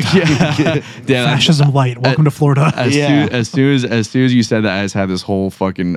I just went down this rabbit hole of like shit that could go wrong about like the powers not wanting people to read, so you can't consume information Sure. that's like older, so that way you're not like like information that really only exists in the modes of reading, right? And then if you don't know how to read, then you can't consume it, and then history is bound to repeat itself. But the powers that be kind of want that because the structure has always been these people existing at the top. I see that fear, but I think there is like a certain level, like if you're seeking out information, because like you can just consume garbage media in your free time, but like whether you read it or listen to it, if you're taking the time to like take something in, sure, like there's a certain skill, but there's also just like a general mindset of like what you do in your free time that like if you don't, whether you read or listen to an audiobook, you could just not do either of those things and like listen to a podcast, or you could do, something a lot less, intellectual maybe, even if it is just like a novel or something, it's like that if you're taking that time in general, there's still like a certain reverence for it, whether you read it or listen to it. I get that there's like, you're speaking maybe a little more technically of just like the act of reading. Yeah, well, and also how we process information is differently when we're listening versus reading. But I think right? but there's people are different and like learn different ways. So like, whereas like, my mom and sister are both highly dyslexic and don't read, but they can take an audiobook and they can get so much more of it out of that. Like, so like that initial just like quest to like take information in, like if you're seeking it, that's totally cool. Like, and having both options, I think it's just like, again, like what are you willing to do at that time? Yeah. But like, sure, being able to read super important. Like, Dude, you know what's interesting that goes hand in hand with what you're talking about? Yeah. I can't watch movies anymore without subtitles. Oh, we just talked about this in the podcast. Really? But you're that way. I'm that way. I think when I'm, and it's like I can do it in conversation. I can pay attention. I've tried to be better, but like I said at the beginning, I'm pretty fucking ADD. Sure. And always have been. Like I'm always like somebody's talking to me, and at a certain point, this happened a lot as a kid, which is why I didn't excel academically necessarily. Was because it's like I'd be paying attention. The teacher would start talking, and within 5 minutes, she would sound like the teacher on the fucking Peanuts. Wah, Yep. wah, wah, wah. And I was just not retaining the words, right? And that has kind of stuck with me through my adult life. When I started watching movies with subtitles, for me personally, it like draws me into the narrative way better than if I was just Interesting. listening to it. Yeah. Like 'Cause you're engaged. I'll forget what they're saying, or I won't catch it. But if I can read it in conjunction with them saying it, it's almost like I remember it better and I comprehend it better. Yeah, you're that's taking for me. Yeah. It's, you're taking it in. it's not an issue of not being able to hear it. Right. I love reading it. Yeah. You know? It's like you have like you're taking the information in two different modes. Like you're hearing and reading. And reading for you, you're probably more of a visual person or learner. So like for you can see the information and process it much easier that way. My girlfriend's the same way. I hate subtitles when I'm watching something. I think especially if you're watching a comedy or a mystery movie. It gives away spoils everything. it. It spoils it. Yeah. It drives me crazy. And as somebody who I can understand the wandering of the mind when you don't have the reading there to kind of keep you grounded or watching or anchored in the moment. It happens to me too, but I think that happens to everybody. I don't consider what I'm experiencing to be ADD. Now, I can sympathize if you do have ADD and why having that extra thing might help you out. Sure. But man, as somebody who doesn't have it and I'm sitting there watching it with the movie on, it's annoying as fuck. It drives me fucking crazy. I get it, dude. And especially in my one non-negotiable on this is if we're watching a stand-up special, no fucking subtitles, dude. Yeah. You fucking deal with it. Okay, because I will not have the punchlines of my favorite fucking comedians ruined by your inability to pay attention. Okay, but now we read. But you don't have to look at the subtitles. This you don't have to read them. This is the same correct. shit. It's like, you know what? Well, you don't have to breathe air.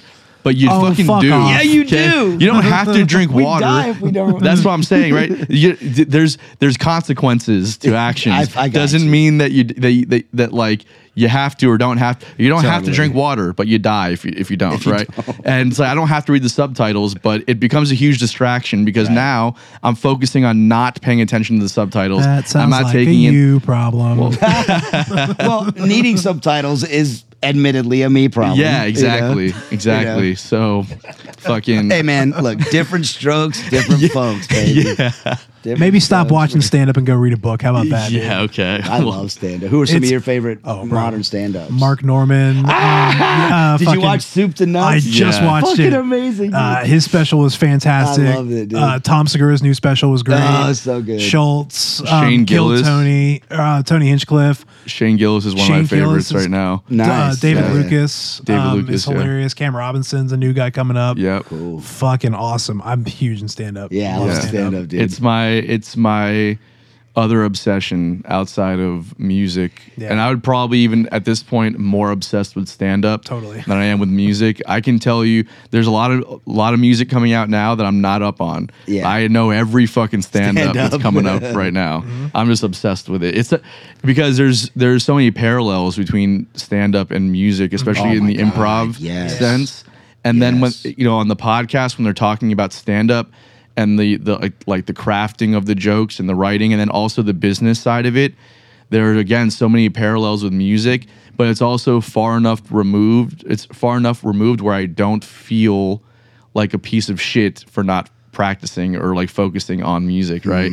It's like, well, Yeah. there's parallels here and it's Yeah. all relatable, but it's also not music, so I know that I don't need to worry about this. Right. But if I listen to musicians talk about the same thing, ironically enough, being a podcast, I start to get in my head about what I'm not doing and what I need to be doing. I'm like, why am I listening to you talk? I should be doing exactly what you're saying Yeah, right now. yeah. Right? So there's a weird thing that Yeah. comedy is a good departure for me. Yeah, I just like it because I feel like it if you watch enough of it, it just I feel like it enhances our personality. I feel like the ability to make someone laugh is really it's a remarkable gift.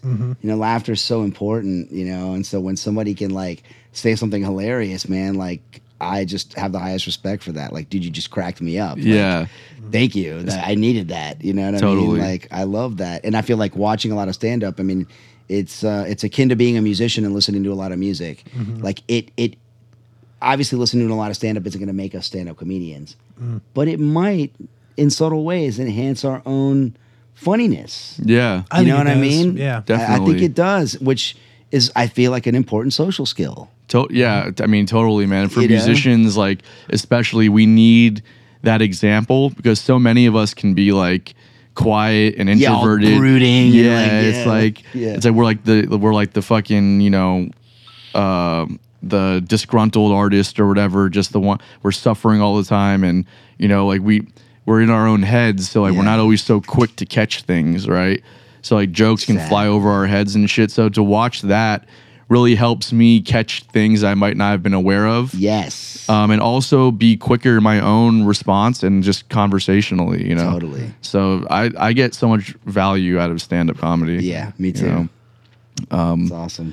Juan, this has been so much fun, Dude, bro. yeah, this is awesome, man. This probably this has been long. I mean, like we've been here a long This time. is probably one of our Talking- longest running talking ones. shit, I mean, dude. longest in a couple, But at it least doesn't a year. feel like it. Not at all. I only knew that it was when I looked at the time. I was like, holy shit, we've been here a minute, man. Yeah, But yeah. you know flies. what? That just goes to show you that, like, when you're having bristling discourse, you know, like the time will fly, man. You can lose a lot of time just having good, meaningful conversations. I was gonna say, like, before we got to unpopular opinions, I was just sucked in, you know, and I mean, I was just listening. Yeah, You know, literally. it's, Yeah, I you were was just like- sitting there.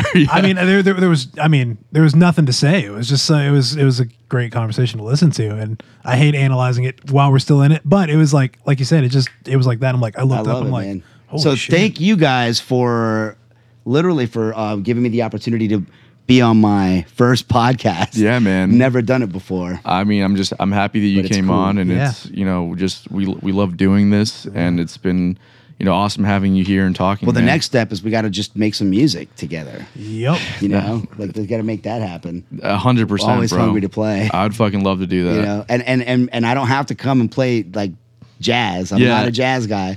I'm a musician. You know? For sure, man. So like, I'd love to come and jam with you guys and.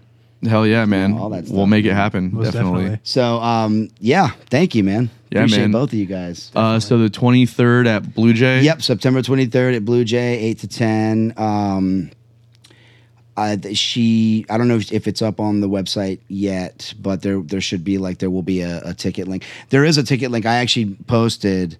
I've got the information, and I don't want to, like, annoy people with, like, I'm not going to, like, repost it every day. But I want to do it at, like, 2-week intervals leading up to the 23rd. Yeah, totally. Where it's like I'll repost it, and it will have, like, a ticket link on there for, like, 904tix.com or whatever. Okay. But yes, and I'm really looking forward to that. That's as far as upcoming shows, that's the one that to me is, like, I would say the most, like, personal and meaningful. I've got a handful of things coming up. In other bands that I play with, like Billy Gilmore and Friends, which is, like, basically bluegrass with horns. We're playing, like, this Friday. We're going to be at Dog Rose Brewery in St. Augustine. And then I'm playing, I think we're doing the Florida, like, Fin Fest with, I'll be doing that with LPT. You know, there's a handful of things coming up, but I would say the most important one for me would be A Love Supreme, you know, our very humble rendition of the great John Coltrane's A Love Supreme. Awesome. Yeah. Chris, can we make sure that this episode gets up that week if it's not already scheduled for that week? Most definitely. Okay, cool. We'll make sure this goes, because we have a bunch of backlogged right now, but we'll make sure this comes out the week of the show. That'd be awesome. So that, you know, hopefully get some visibility and stuff. So yeah, so come and see it this Saturday. Yeah. Come and see it this Saturday. Saturday. At Blue Jay Listening Room. Fuck yeah. Yeah. So thank you guys. Absolutely, man. Well, thanks for being here, and thank you guys for tuning in. We will see you next time. Awesome. Later.